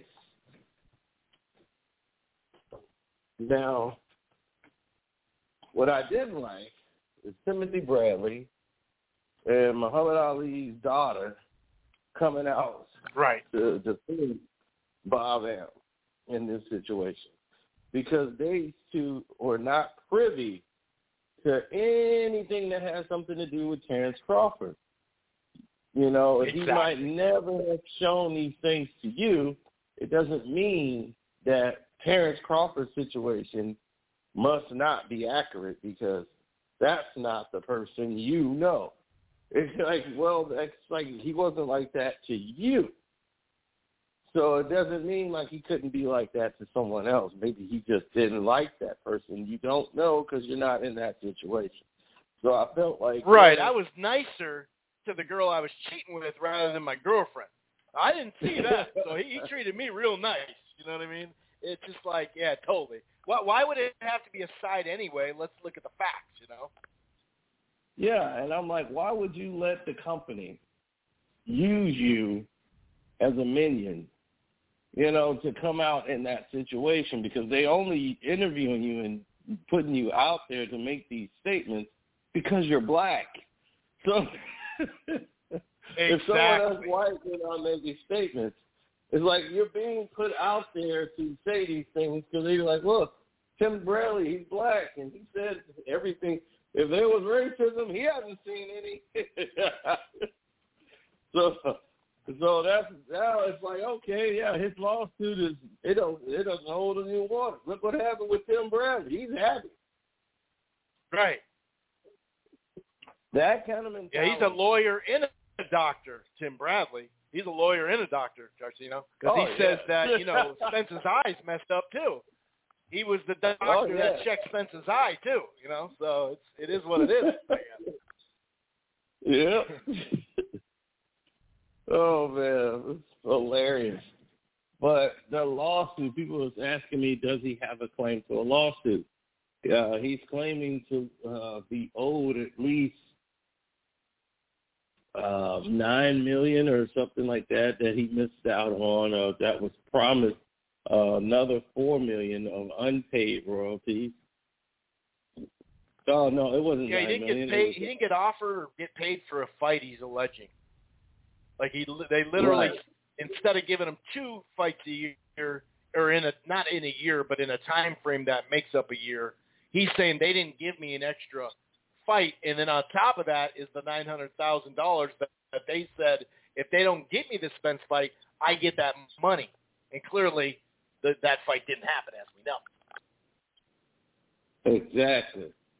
So he's suing for unpaid royalties. I think it was like 4.5, and then one is like the $900,000 bonus or something. And he didn't get it. So because he didn't get it, that's also mentioned in the lawsuit. But I don't get it, because it was like he put racial bias, and I'm trying to understand what evidence do they have to bring that to the table, because you have to prove that in a court of law, right? Where you could have. And I've learned this from lawsuits, is cases are thrown out or you have to refile because you claim the wrong thing or you file the wrong thing. So you spend all of this money to get into a situation and realize you filed things wrong. What you were actually suing for, you didn't sue for. You sued for one part to mean something else. And that happened to Canelo. Remember that happened to Canelo last year, and he refiled it, and then all of a sudden they settled. Yeah, and that happens sometimes, and I think in this situation, I don't know what evidence does he have, but to me it's harder to prove. Like, unless you got concrete evidence of someone discriminating against you because they are racist or made racist statements or statements that may be taken as racist. You got to show, even if that's the case, you got to say, well, this is why I was discriminated against. They have to show and prove that. And if they don't show and prove that, then they haven't done anything. So to me, it's just an entirely different situation altogether. I don't see the two being connected. I don't think it was because of race that they did it, but I look at the business, based on what they were going through with COVID. I'm quite sure Terrence Crawford, who I know, he was very frustrated with what had transpired with his team and negotiations with Top Rank and promises not being kept. They promised they can get the Errol Spence fight, and they couldn't deliver. And situations, they couldn't get the opponents that, that the people wanted to see. The Keith Thurman fight couldn't happen. The fight with Danny Garcia didn't happen. because PBC wasn't willing to negotiate. They had leverage in the situation, saying all we have to do is wait you guys out. Terrence Crawford and Top Rank won't be able to sustain. They were gambling on this. But the problem was what was happening with Lomachenko. Lomachenko was being promoted way more than Terrence. And Terrence felt like, I am pound for pound the best fighter in the world, which may be true. That does not mean you generate the most. And I think that's what sometimes fighters don't get and don't understand. Yep. They think that the cheers and the people, look at these people coming to see me. It's like the company Top Rank can basically prove that they really didn't make any money in a lot of these fights. They had to come out of pocket a lot. They had an HBO deal that collapsed when HBO was part of building Terrence Crawford's career. And it looked promising and everything, but then HBO Sports pulled out of boxing altogether. That's $100+ million a year of revenue that they dedicate just to boxing. Well, that's going back into the company. So boxing is scratch. So for a while, they had to put the fight and pay for the fight themselves, the Victor Postal fight. That was a pay-per-view that they paid for out of their own pocket. There was a lot of Terrence Crawford bouts that were done that way, or to boost other companies like ESPN Plus, ESPN. It was just put on a stage that would seem like it was low tier for somebody of Crawford's ability. But Lomachenko was getting the major look. He was getting the major promotion for his fight.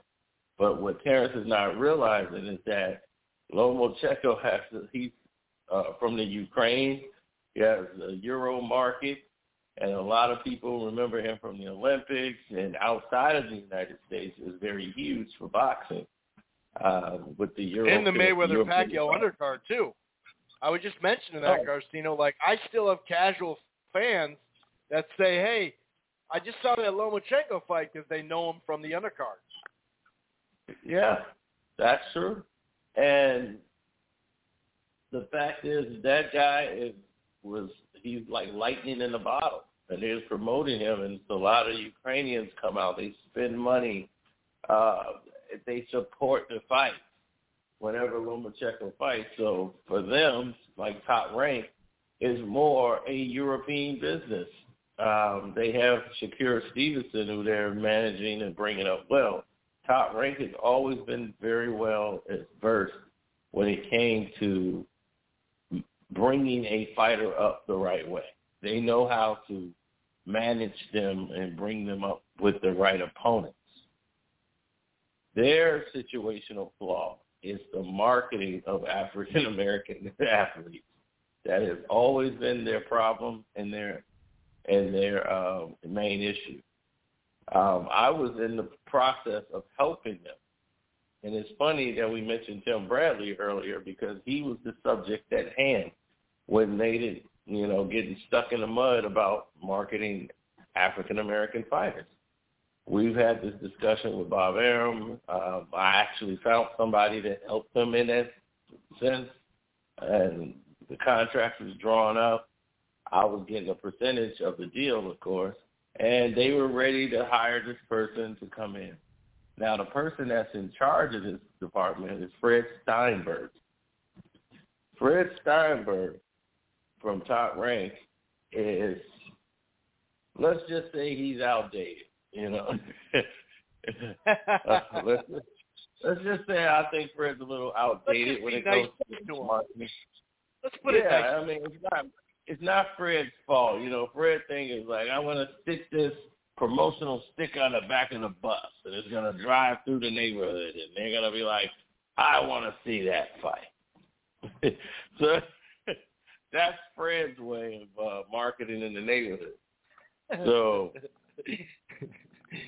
putting up flyers and stuff, like on the telephone pole. Flyers up. Yeah, he's gonna hit local radio soon. It's like, it's just old way of thinking into promotions, and it does not work the same. And it's like they don't have a clue or effort. And if they had things under control, we wouldn't even been in this interview process. We've made it as far as having them come in through an interview. The person, who I won't name, went there for the interview, and I didn't even get the feedback. Everything was supposedly went well. Then they wanted the person to work with Fred. Like, you work with Fred, and like on a trial basis, and then we'll decide if we're going to bring you on. The person did all this work with Fred, and unfortunately I wasn't there. But when I was told what happened, I'm like, why would you share all that information? Well, they asked me, what I was going to do when I got there and do this and that. I'm like, yeah, but you don't tell them everything you're going to do. You kind of give them a summary of some of the things that can happen. Because now I'm like, now if you told them what they're going to do, why would they hire you? All they got to do is get Fred to start doing what you just told them. And that is exactly what happened. Fred was supposed to be working inside, and Fred told Bob Arum, like, I don't need this person working. I can do this. Like, I don't need the person. And I'm already under contract. So they decided that they didn't need the service, which was shocking after they kept the person out there, gave them VIP to the fight, was the main guest, like special guest, meeting all the people, Warren Buffett, everybody. And then when it was done, it was the shock and awe situation. Couldn't even believe it. Even the lawyer couldn't believe it who did the contract. Was like, I've never seen anything like this. And it's like, I've worked with this man, worked with Bob Arum, and I can't believe this just happened. And I was like, I wasn't in the room, so I'm not privy to know. But I think if I was in the room, this wouldn't have happened because I would have stopped what went on in that interview process.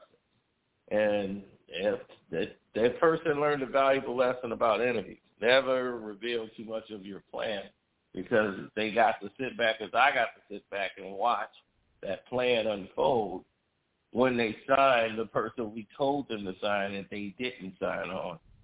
And then later on, they went ahead and signed the person and then did the same outlook. The same whole everything layout of the marketing plan. And it was like, oh, my goodness. I was like, this is your exact plan. And I'm like, I'm watching it right on the screen. And it was hard for them to understand it, but it just showed how far behind they were with marketing to the African-American audience, because that's not primarily their money right now. Top Rank is a company that's slightly hanging on, and they're mostly concerned about the Euro fighters because the Euro fighters are bringing in the bucks. Everyone else can, they're going to give you some promotion, but they're going to do cross-branding. Lomachenko. Well, and even before that, the Mexican and Puerto Rican fighters is what they really focused on anyway. That was a good chunk of their business for a couple decades. Oh, yeah, the smaller lightweight fights. At that time before, when they were getting started, those fights weren't main events. Those fights were only like on the undercards to build up fights. Those guys weren't being the main event. When Prince Nassim came into the mix, he really took the lightweight, the 135, just all of those light weights were becoming epic events. Wow, the people will pay to actually see that happen. Yep. And since then the featherweights started popping off too after that. Yeah. Featherweights, and it became Morales and Barrera and Pacquiao. Yeah. Marquez.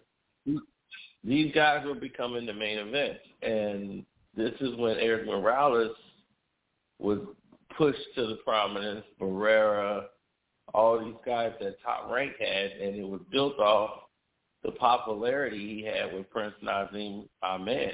He hadn't even fought them. Eric Morales' name was becoming synonymous because they wanted the Prince, and the Prince kept calling out Eric Morales. That helped out Top Rank tremendously with their lightweight department, and they started putting marketing dollars more into Eric Morales because of that. The Euro market was screaming out, "We want Eric Morales." And that was billions for them, but he was never going to put Eric Morales into the ring with the Prince. So he put Barrera in the ring with the Prince, figuring that the Prince would beat him. It would just make more money for Eric Morales. They were going to build that up.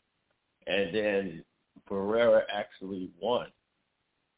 So that not only that it was a win-win for Aaron, but it was like, oh, this is okay now. This is going to really make the fight epic with Eric Morales.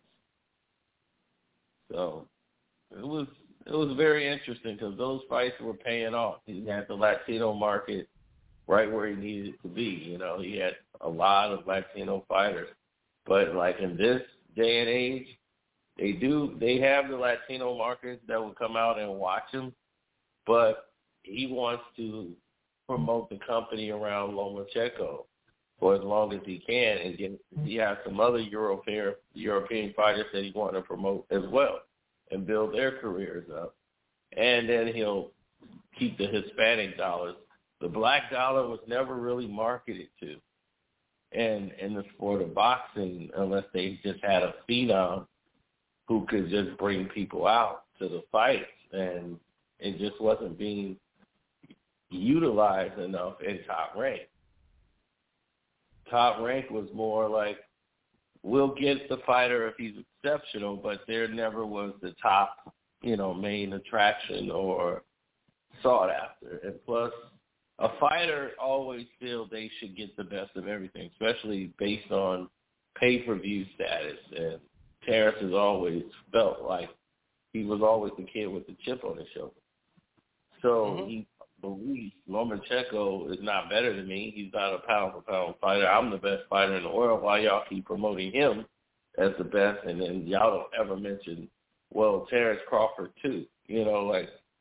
Only through my promotion when it's my time do y'all mention Lomachenko. Through my promotion, but through his promotion, y'all don't do that. Oh, y'all being racist. Sure, right. So that's just a quick, it's like a quick answer response to what's going on. Oh, you're being racist. When really they're just looking at it from their promotional model. It's like they don't really market to the African American, market. They're not there. They're mostly Euro. Everything now in Top Rank is basically promoted to the Euro markets and the Latinos. Now it looks like apparently they're going to and now they got Stevenson, and they're bringing him I up. was just about to go into that. A homegrown American fight right there. What do you think of that fight, Shakur Stevenson, Oscar Valdez, April 30th at the MGM in Las Vegas, sir? I think that fight is great. He's been asking for this fight for a while. I think Oscar Valdez is going to make it a tough fight. I think Stevenson's a little too fast and a little too big, and I think he beats Valdez because Valdez he's been having weight problems for the longest. He really lost his last fight. That guy was a little too slick for him. You can make an argument. Yeah, you can make an argument for it. That's for sure.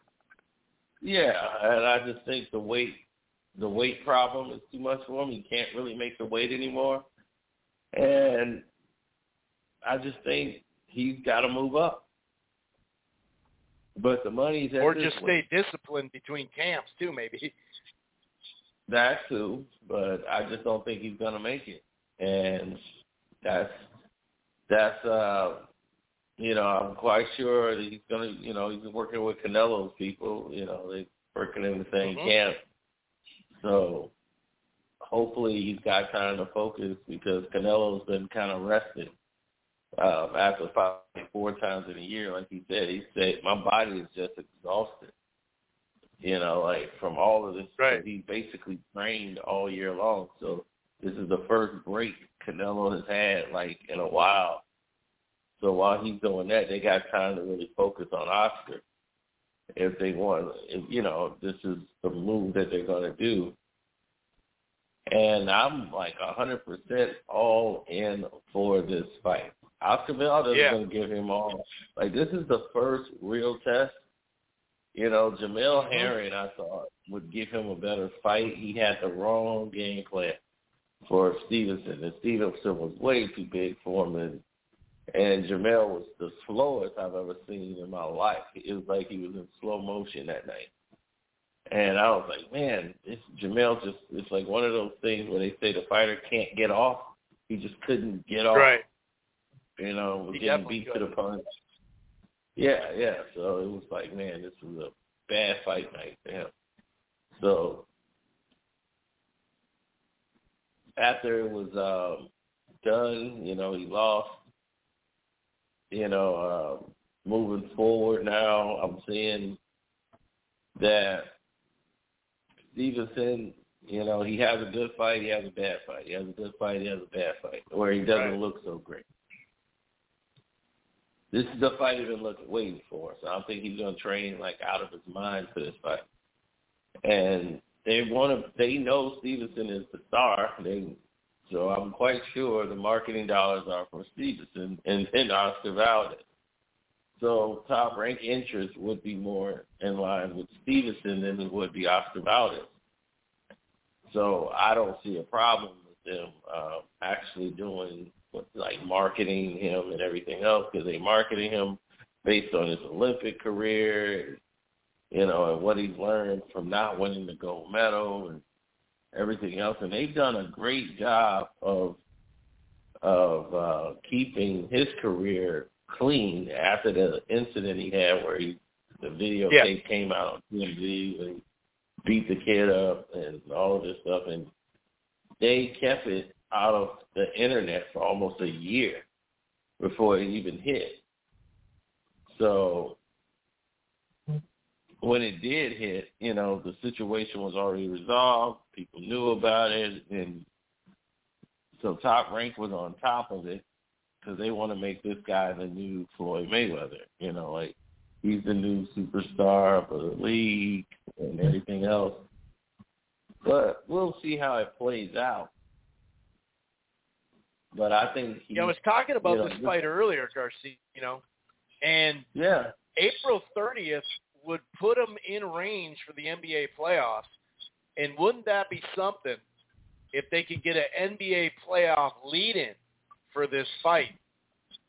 That would be awesome on ESPN.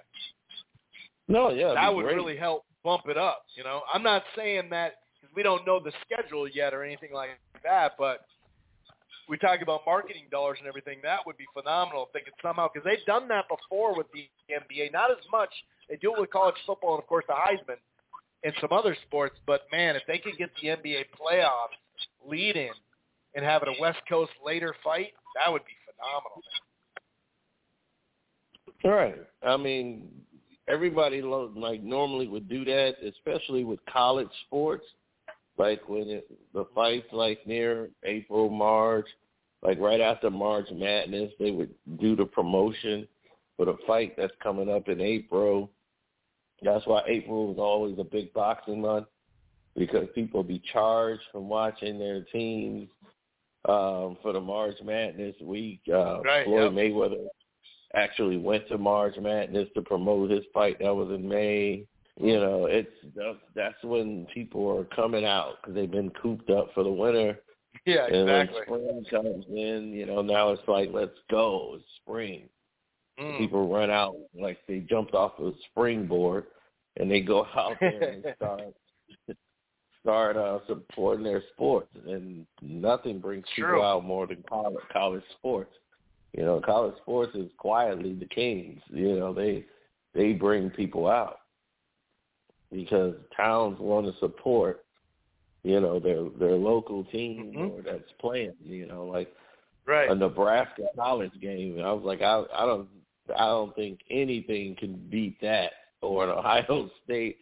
These places some sort of Alabama versus LSU or something, some sort of. Exactly. It's crazy. There's like 13 different stadiums that are 100,000+ capacity in college football. People don't even know it.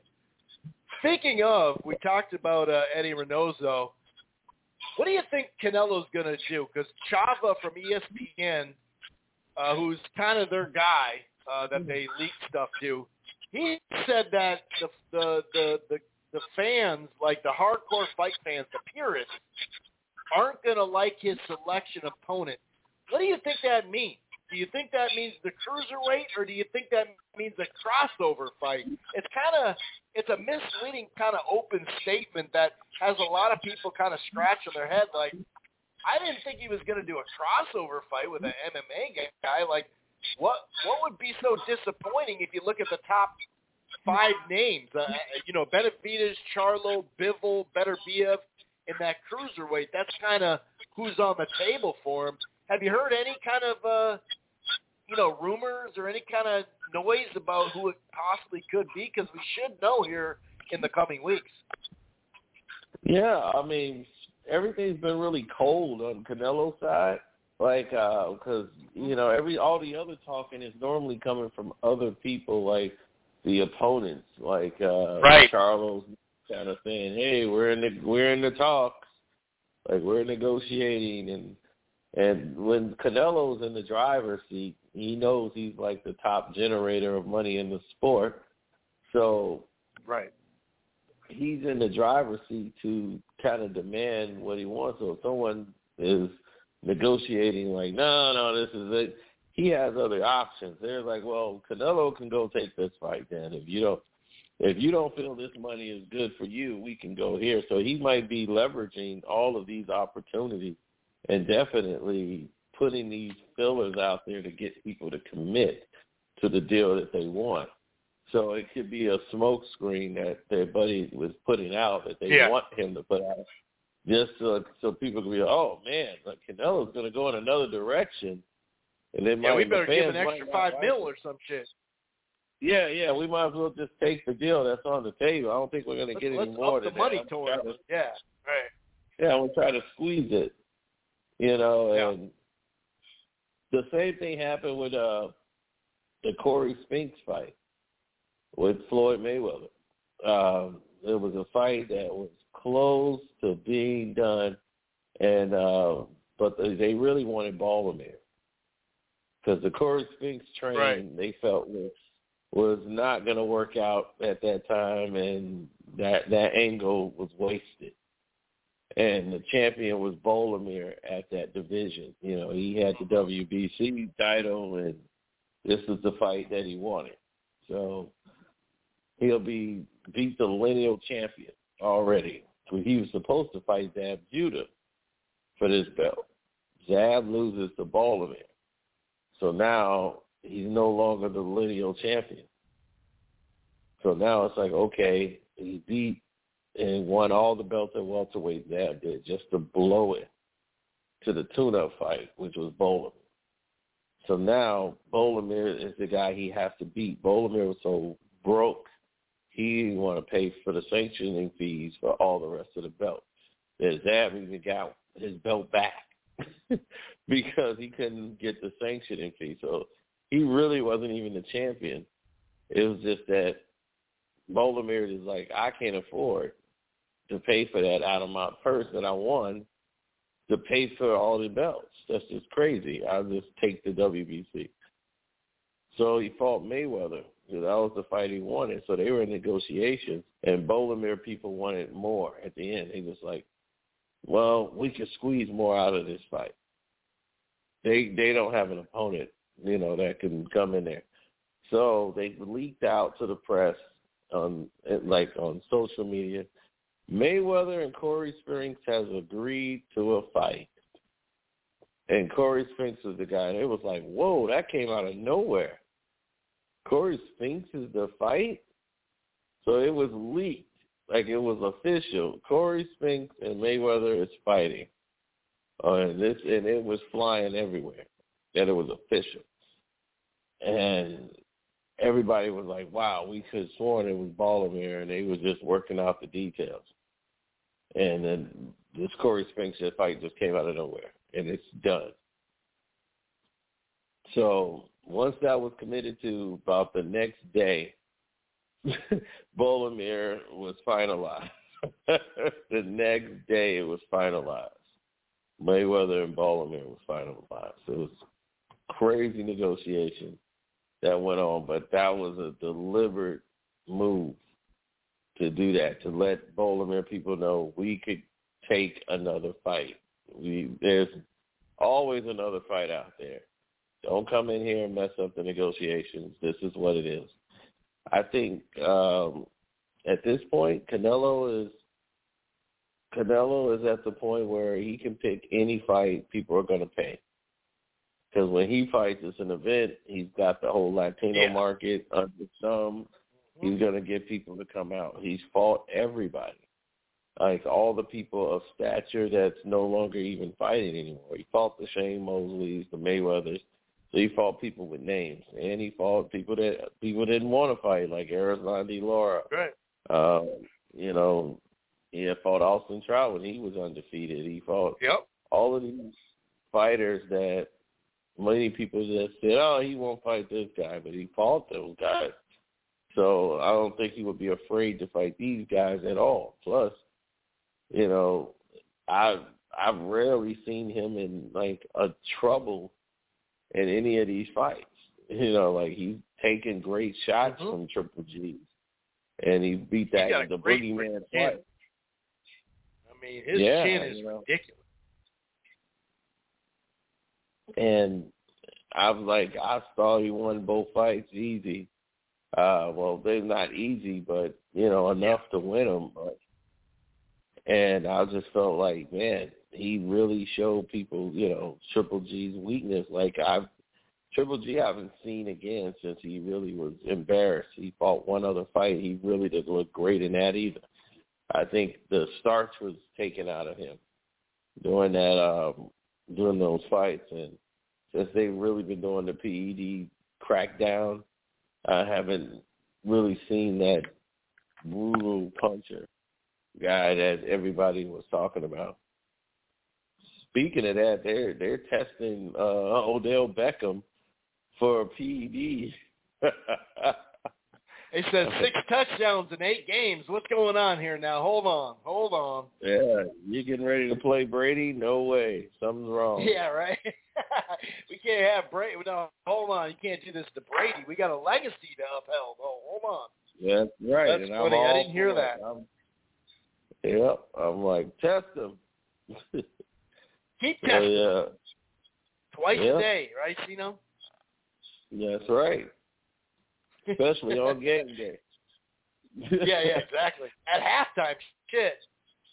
Yeah. Any other? You said what? Chris?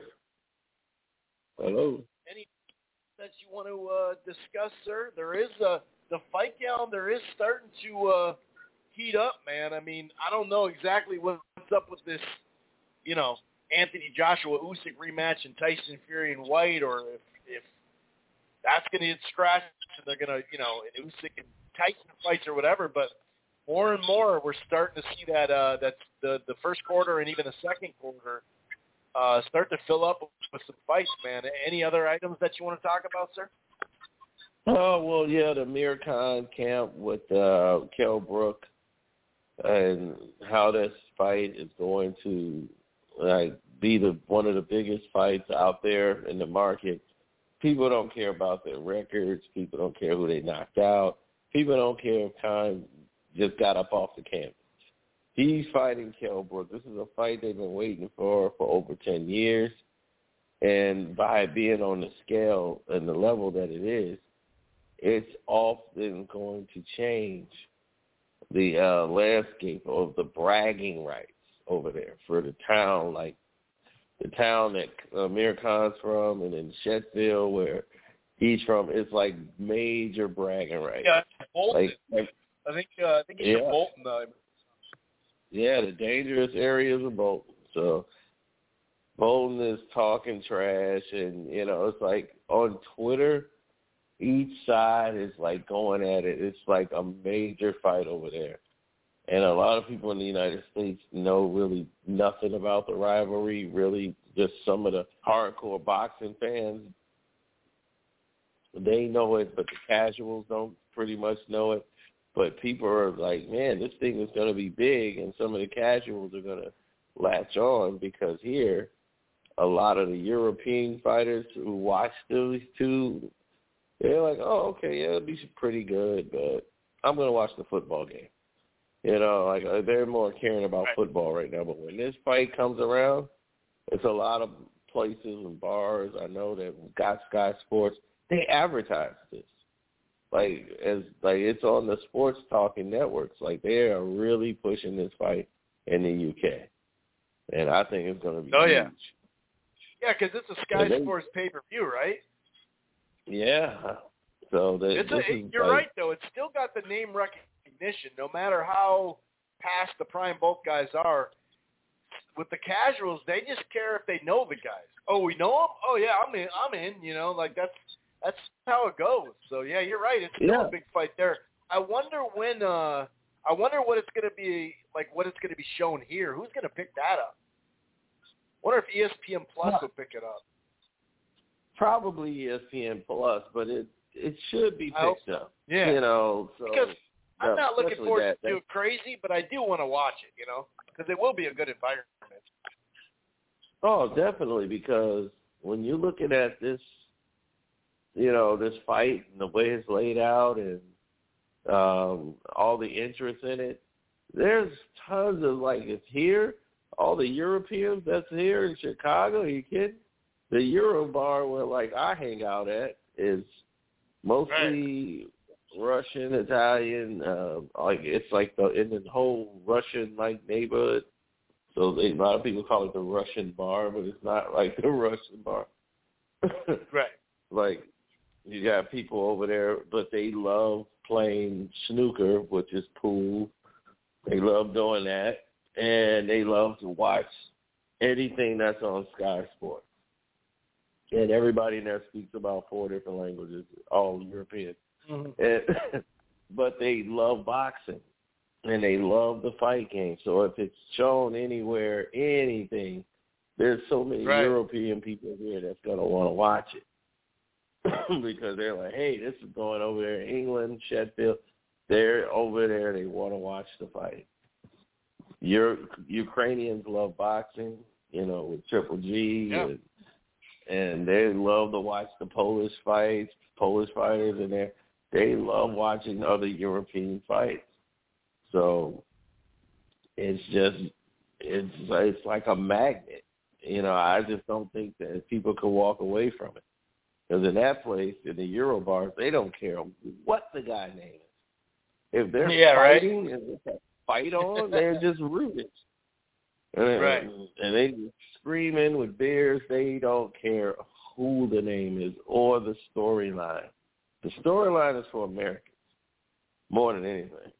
That's for us. We care about storylines more than anything. Everybody else care about they just want to see two people fight. But America, we got to have a storyline. We got to have the mother was sick. He needs to do this or the rent. They're going to kick them and evict them out of the house.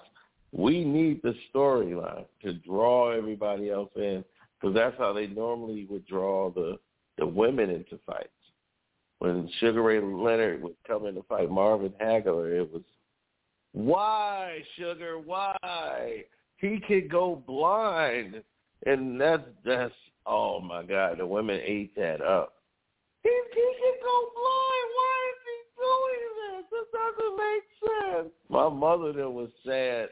Like, oh, my God, if he gets hit by this guy here, my mom don't know who Marvin Hagler is at all. I knew more about Marvin Hagler, and I was a little kid in probably second grade at the time telling her, like, Mom, like, Hagler beat Hearns, and to me, Thomas Hearns was Superman. So there was no way. I was like, no, this guy just beat Hearns. And she's like, oh, no, why is Sugar Ray fighting him? She was just like, well, it doesn't make sense. Why would he fight that man? I'm like, well, he's fighting a man because he's a fighter. You know, that's what he does. That's part of the job. But I'm like, I don't think he's going to go blind. I don't think you guys have to worry.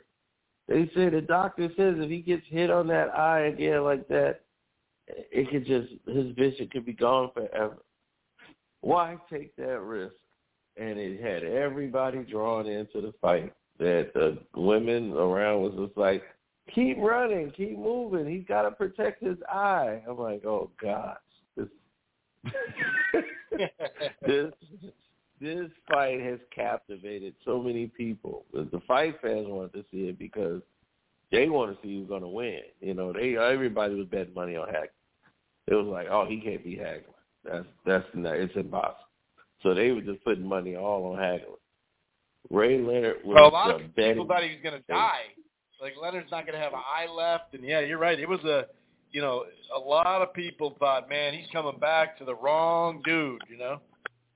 Yeah, and then, they marketed it as that, and like, your health is at risk. You could lose your eye, and Ray, the ultimate professional marketer, knew how to sell it, so that was the thing about Ray. He knew how to sell that. No, I should be fine. I can't think about these things. And the whole outside world was thinking and concerned for Ray's health going into the ring. It was ultimate promotion for the fight. Me and Roger Mayweather argued this venomously on who won that fight, to the point that he wanted to sit down and watch the fight again. Would invite you to his home. Anybody who knew Roger would tell you the same thing. If you keep talking about this fight, he'll eventually invite you to his home. He won't even know you from a hole in the wall. And y'all going to watch Sugar Ray Leonard versus Marvin Hagler and score the fight. That's what he wants to do, because he swear up and down Ray Leonard won that fight about 116 to like 112. He gave so many rounds to Ray Leonard that I did not give Ray Leonard. And I'm like, what are you saying here? You're giving him rounds, but Hagler ain't laying a guy. He's really going off the edge, blowing off, talking about Hagler ain't doing anything. So it was very interesting.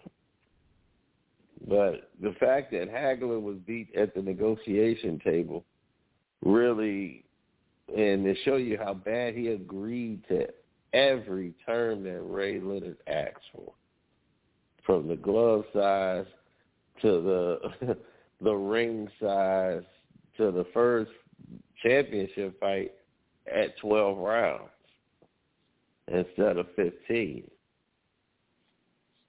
Well, I think there was a couple before that, actually. But as far as that big a name, yeah. Okay. Yeah, but it wasn't I don't think it was big the first name. major one. Yeah, I think that was the first major one. Yeah. That was at 12, and that was a big thing. Like getting it reduced. He did good on the money. That's about it. You're right. Hagler did good on the money, but he gave up a lot. You're right. Yeah, he gave up that extra, making it a 24-by-24 ring. Was enough. Gave up the first few rounds, too, trying to outbox Leonard. Well, the thing is he switched from his softball stance to a conventional stance to try to throw him off. But that only was for a couple rounds. It wasn't for as long as what people thought. He's like in round 3, to me, was very close. And a lot of people gave that to just Sugar Ray because Ray was controlling the outset, the tempo by him moving. But I'm like, the third round was really close. And I ended up giving that round to Hagler that nobody was giving him. And they normally give Ray the first 4 rounds of the fight, and then the 5th round things change. I was like, I saw the change happen in the 4th round, but I was like, in the 3rd round, I was like, I saw Hagler switch back. The first 2 he fought conventional, which was bad. It was easier for Ray to beat him there. Hagler's not as, his counters are not as sharp from the conventional stance as they is when he's in the southpaw stance. And that's Marvin's bread and butter, is his counter punching to start his combinations. And he was able to catch Ray, counter him. After Ray would come in, he knows how to set a quick counter shot and then start his offense. Go back to the jab. And in the 5th round, he countered Ray with an uppercut that buckled. And that made Ray back up, who thought he was getting, Ray was getting a little too aggressive. But people don't understand about Ray Leonard until they fight him is Ray's tough. Like, he's actually a Very fighter. True. He's actually tough. And it's like, oh, okay, it's the flamboyantness, and same thing happened with Floyd. That's what they were very similar at. A lot of people think, oh, Floyd Mayweather, he's flash. This guy just wants to touch and run, and they get in the ring and realize this dude's tough. Like, he's tough. Like, I didn't think he would be this tough. But with Ray was strong. Like, Ray was stronger than what people thought he was. And they underestimated him. He had an unbelievable strong left hook, which I feel was his strongest punch. His left hook was incredible. And once he started sitting down on shots and getting his leverage on punches, he was hurting guys. Like, I've seen him put some people down. I was like, I've seen him hit some people and get some attention, like sit down on some punches, right. Like really commit. And he had so much in his IQ and his wheelhouse that he's been in situations like against Hearns, who's a complete puncher and can hit with power, with full extension. And he dropped Ray, especially in the second fight. Tommy's got unbelievable power. But Ray was able to neutralize that, and especially in the first fight, which really took so much out of him. But it was hard for him to beat and get past that reach. But he became the puncher in the fight.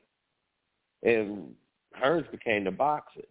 It switched in the fight. It was weird because Ray was the boxer and Hearns was the puncher. Then next thing you know, Hearns get hurt, and then they start seeing the boxing ability in Thomas Hearns. And Ray is stalking him to fight the rest of the fight. It was interesting.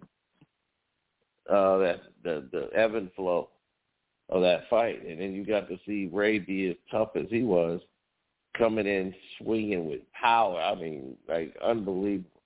And the way he timed Hearns for that left hook, he just went like, I got to just go on. The safety is going forward. To seek safety, one must go to the heart of danger. That's what he did. He went straight at Thomas Hearns. Everybody normally retreat back, try to find a spot that's opening. Ray didn't do that no more. That was not working for him in this fight. So he just went right at Thomas Hearns. And when Hearns tried to connect and he was able to get close enough to land the left hook, he was willing to take what Tommy was going to give him just to leave himself open enough so he could counter him with a left hook and get close enough to Tommy. So he knew he had to stay close to Tommy the whole fight. So he basically went towards him with his gloves up, like he was padding Thomas Hearns and was trying to catch every punch so he can get close enough just to land one hard shot. It was a great strategy change in the fight and definitely showed that Ray and Hearns, he probably had no respect for Ray going into the fight. Like, he really didn't think Hearns, like Sugar Ray was just flat. He had a lot of respect for Ray after that fight.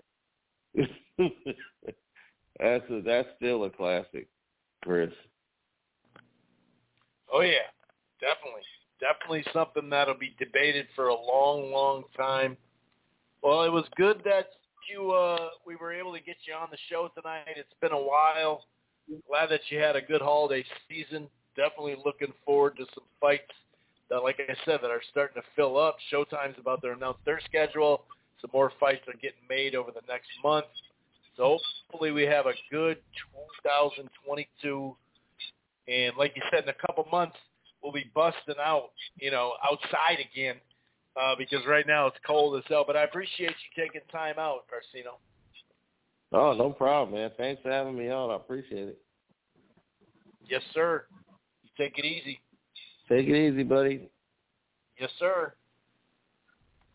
Of course, Carcino for life, boxing socialist. It's actually boxing and basketball now that I think about it. So definitely nice to hear from Carcino. We'll just kind of, do the boxing Twitter and news segment, and then we'll get the hell out of here. I'm having a little problems with the switchboard right now. It basically is just kind of acted up. So if you're still there, okay, cool. I was going to say that works out good, Josue, because I there's something up with the switchboard just kind of froze on me. But anyway, we'll just kind of finish up with a little bit more fight news.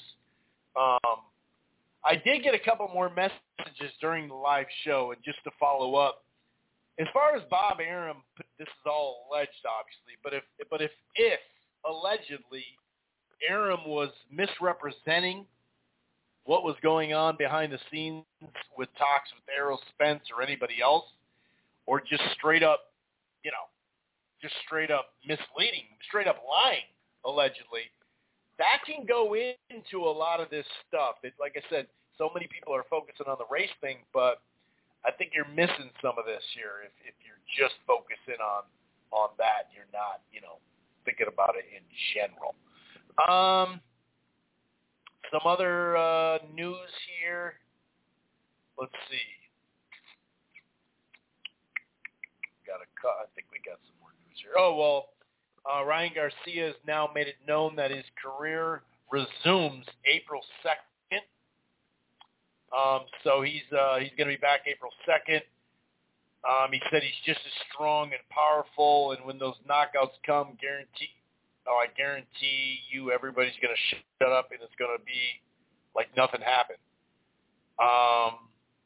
So when can the high-profile lightweight be expected? He said it should be L.A. or Vegas, most likely Vegas, April 2nd.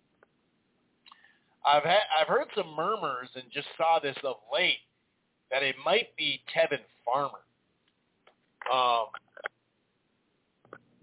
So I don't know. As far as, this is on BoxingScene.com, Inoue and Donaire rematch is in negotiations. Another fight we were talking about in April, it would obviously be the rematch, of course, from a really fun fight from 2019, right? According to BoxingScene.com, a bantamweight championship unification bout between the WBA, IBF, Ring Magazine titleist Inoue and the WBC crown holder Nonito Donaire is currently in negotiations to be staged for April in Japan. If they could get that on the zone, that'd be big there, but I don't know if there's already contracts figured out like that. Donaire promoter, Probellum CEO Richard Schaefer told him on Monday. So he's with Honda, taken promotions, and they're looking to make that fight. So it's not ideal because we've already seen it, but it was a good fight. So I never really rip on good fights getting made again. You know what I mean? This is a little bit of the Twitter stuff between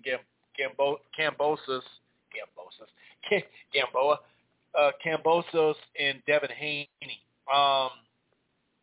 So he said, yo, George, we're making this fight happen or what? Are we making this fight happen or what? I'm agreeing to all your terms, whether it's the vaccine or travel. It's starting to look like someone's ducking going on or someone's ducking. He said, I love how you manipulate and lie to your fans. Talk a big game, this is Kambosos, but show no action, albeit like your fights. I'm patiently waiting with all the belts for the offer from your boss, Mr. Eddie Hearn, because I got a stadium ready in Australia, but I can see the excuses already. So he's saying, hey, and this is what I was talking about earlier, Eddie Hearn, I don't know if he's made the offer or not, but he did talk about that quite a long time. Here's the response from Devin Haney. So you want our side to put up the money in your backyard? Okay, no problem. See you soon. Keep those belts safe because they'll be leaving Australia soon, which I just assumed that was what it was. This is Talk Sport.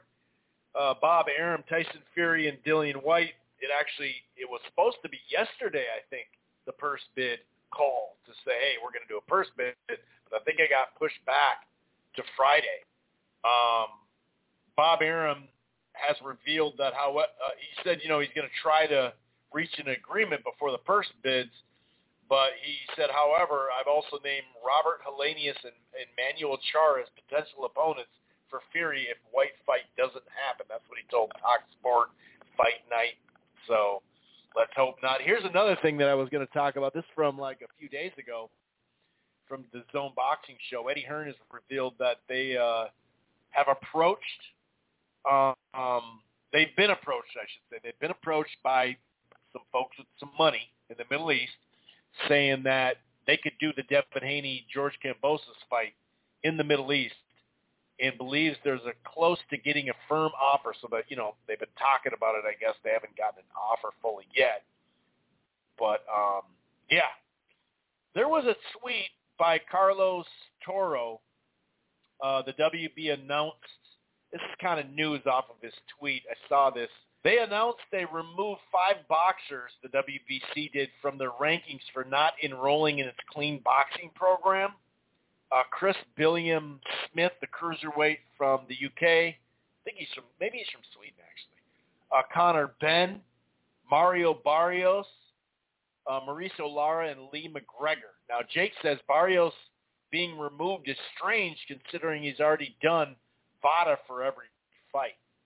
So it doesn't necessarily mean these guys are dirty. They just may not be doing that fight and doing some other thing. I don't know. So yeah, that's a little bit of news anyway. We got one more item, and then I think we'll go into let's just go into the boxing Twitter segment and shut this thing down. Okay, so it says PBC catered to 2 million American fans, half which illegally stream their fights. DAZN catered to half the entire globe, including American fight fans who actually watch the sport religiously. Oh, because some dude said, again, DAZN boxing ain't popping like that here, and he said this isn't comparable. Well, I'll tell you what. If he says the PBC caters to 2 million American fans, half of them stream their fights illegally. So, well, that doesn't make any sense because their pay-per-views aren't doing 1 million. So you're saying half of them are – what? Are you talking about Fox, the 2 million thing? I don't know what that was. But I did see this guy talking just a variety of stuff, but it doesn't – caters to half of the globe.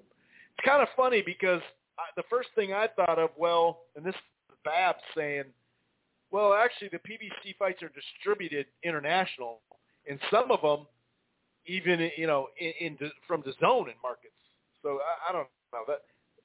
I'm not sure what. I think it has to do with the pay-per-view guys. Pay-per-view stuff. I wouldn't watch Thurman Barrios if it was part of my subscription. It's just a pointless fight. Doesn't mean I'm not going to rip it to pieces for costing $75. Because that is official now. It's $75, not a half price. I did try to get word through 2 different ways, one on Twitter and one texting somebody to see if it's available in the theater. But he says, I wouldn't watch the Thurman Barrios fight if it was part of my – it's a pointless fight if it was part of my subscription. That's kind of weird to me because if you look at the odds for the fight, it's a really closely odds fight because, what's-his-toes has been out of it. I'm not saying I'm happy that it's on pay-per-view, but I'm talking about the actual fight. You'd probably watch the fight if it was just part of your, subscription. I think it's an interesting fight because he's been out of the ring for over 2.5 years, and Barrios is coming off, although a loss, but a good performance. So I'm not saying there's a difference between the fight and do I like it on pay-per-view main event full price. That's two different things. But to say you wouldn't watch it, it's one of the most evenly fights matched on the betting odds right now. So that part I'm like, huh? Oh, here's a perfect boxing Twitter thing. Stevenson Valdez is the least interesting great fight in boxing. Stevenson Valdez is the least interesting great fight in boxing. It's like, what the fuck is wrong with you guys? So that's not interesting? It's a great fight, but it's not interesting. It's just, it's so fucking weird. I swear to God. Like, you just can't. Oh, this is more on this. God. These are kind of pay-per-view heavy stuff. Y'all crying about Thurman Barrios being on pay-per-view, the main argument being it's not pay-per-view worthy. Got it. But Crawford Porter was worth it, and they couldn't get y'all to buy it based on the numbers that came back. Says, fuck out of here. Most of you aren't buying anything regardless. That's what I'm saying. Like, how are you going to argue about a fight you're not going to pay for you anyway? I mean, I see some of these dudes ask for a DAZN stream or an ESPN Plus stream. I've seen people ask for Fox streams. That shit's free. Like, I get it. If you don't buy pay-per-views, that's cool. If you're just straight up, I'm not going to buy them, F them. That's cool. But if you're going to turn around and complain about a price of a pay-per-view that you're not going to buy anyway, it's just kind of silly. Here's a perfect example. Like most here, I could easily afford $75, but damn if I'm gonna. It leaves a bad message. So basically, he's saying the $75 that we talked about for the Spence or for the Thurman Barrios fight. He says, "What's next? Spence Ugas for $125? What? Spencer Crawford for $200?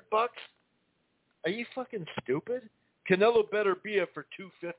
See, that's just some stupid shit. Like, there's been $200 fights in the history of the sport. So you think they're gonna charge you $200? Like, just stop. Apparently, this dude's. Oh wow. Okay, so apparently, until Bud starts drunk driving, flipping cars, hanging with drill rappers, and busting his gun in clubs, which Errol Spence never busted his club, his gun in the club. PBC loving fight fans won't buy Crawford's pay-per-views. So this guy found a way to blame the PBC fans for not buying Crawford's pay-per-view. I'm always amazed at how few main event caliber fighters have purchasable merchandise. That's a good tweet. It is true. It is kind of true. It's like, damn, really? Why don't you have that? Oh, here's maybe we should leave it on this one because this one's a doozy. This one is a doozy, dude. This is a good enough fanboy tweet. We got to leave it on this. I think Callum Smith knocks Arturo Beterbiev out. You can see what C-level light heavyweight like Diaz and Callum Johnson did to him.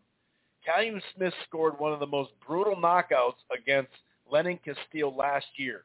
Callum Smith punched him so hard he turned into an electric eel and seizures on the floor. Lenin Castillo went 12 full rounds with Bivol and also knocked out Marcus Brown. So this dude thinks he's going to – Callium Smith could just fuck up Beterbiev, period, because he beat a faded George Groves. Okay, anyway, because how many rounds did he win? He didn't win as many rounds as Billy Joe Saunders and Caleb Plant did, I'll tell you that, against Canelo. Did he win one round? Did he fight that night? I'm not sure. But anyway, I'm going to get out of here. You guys enjoy the fights. Let's hope we get just a great fight. We'll be back next week. Peace. Once we become the world champion, I believe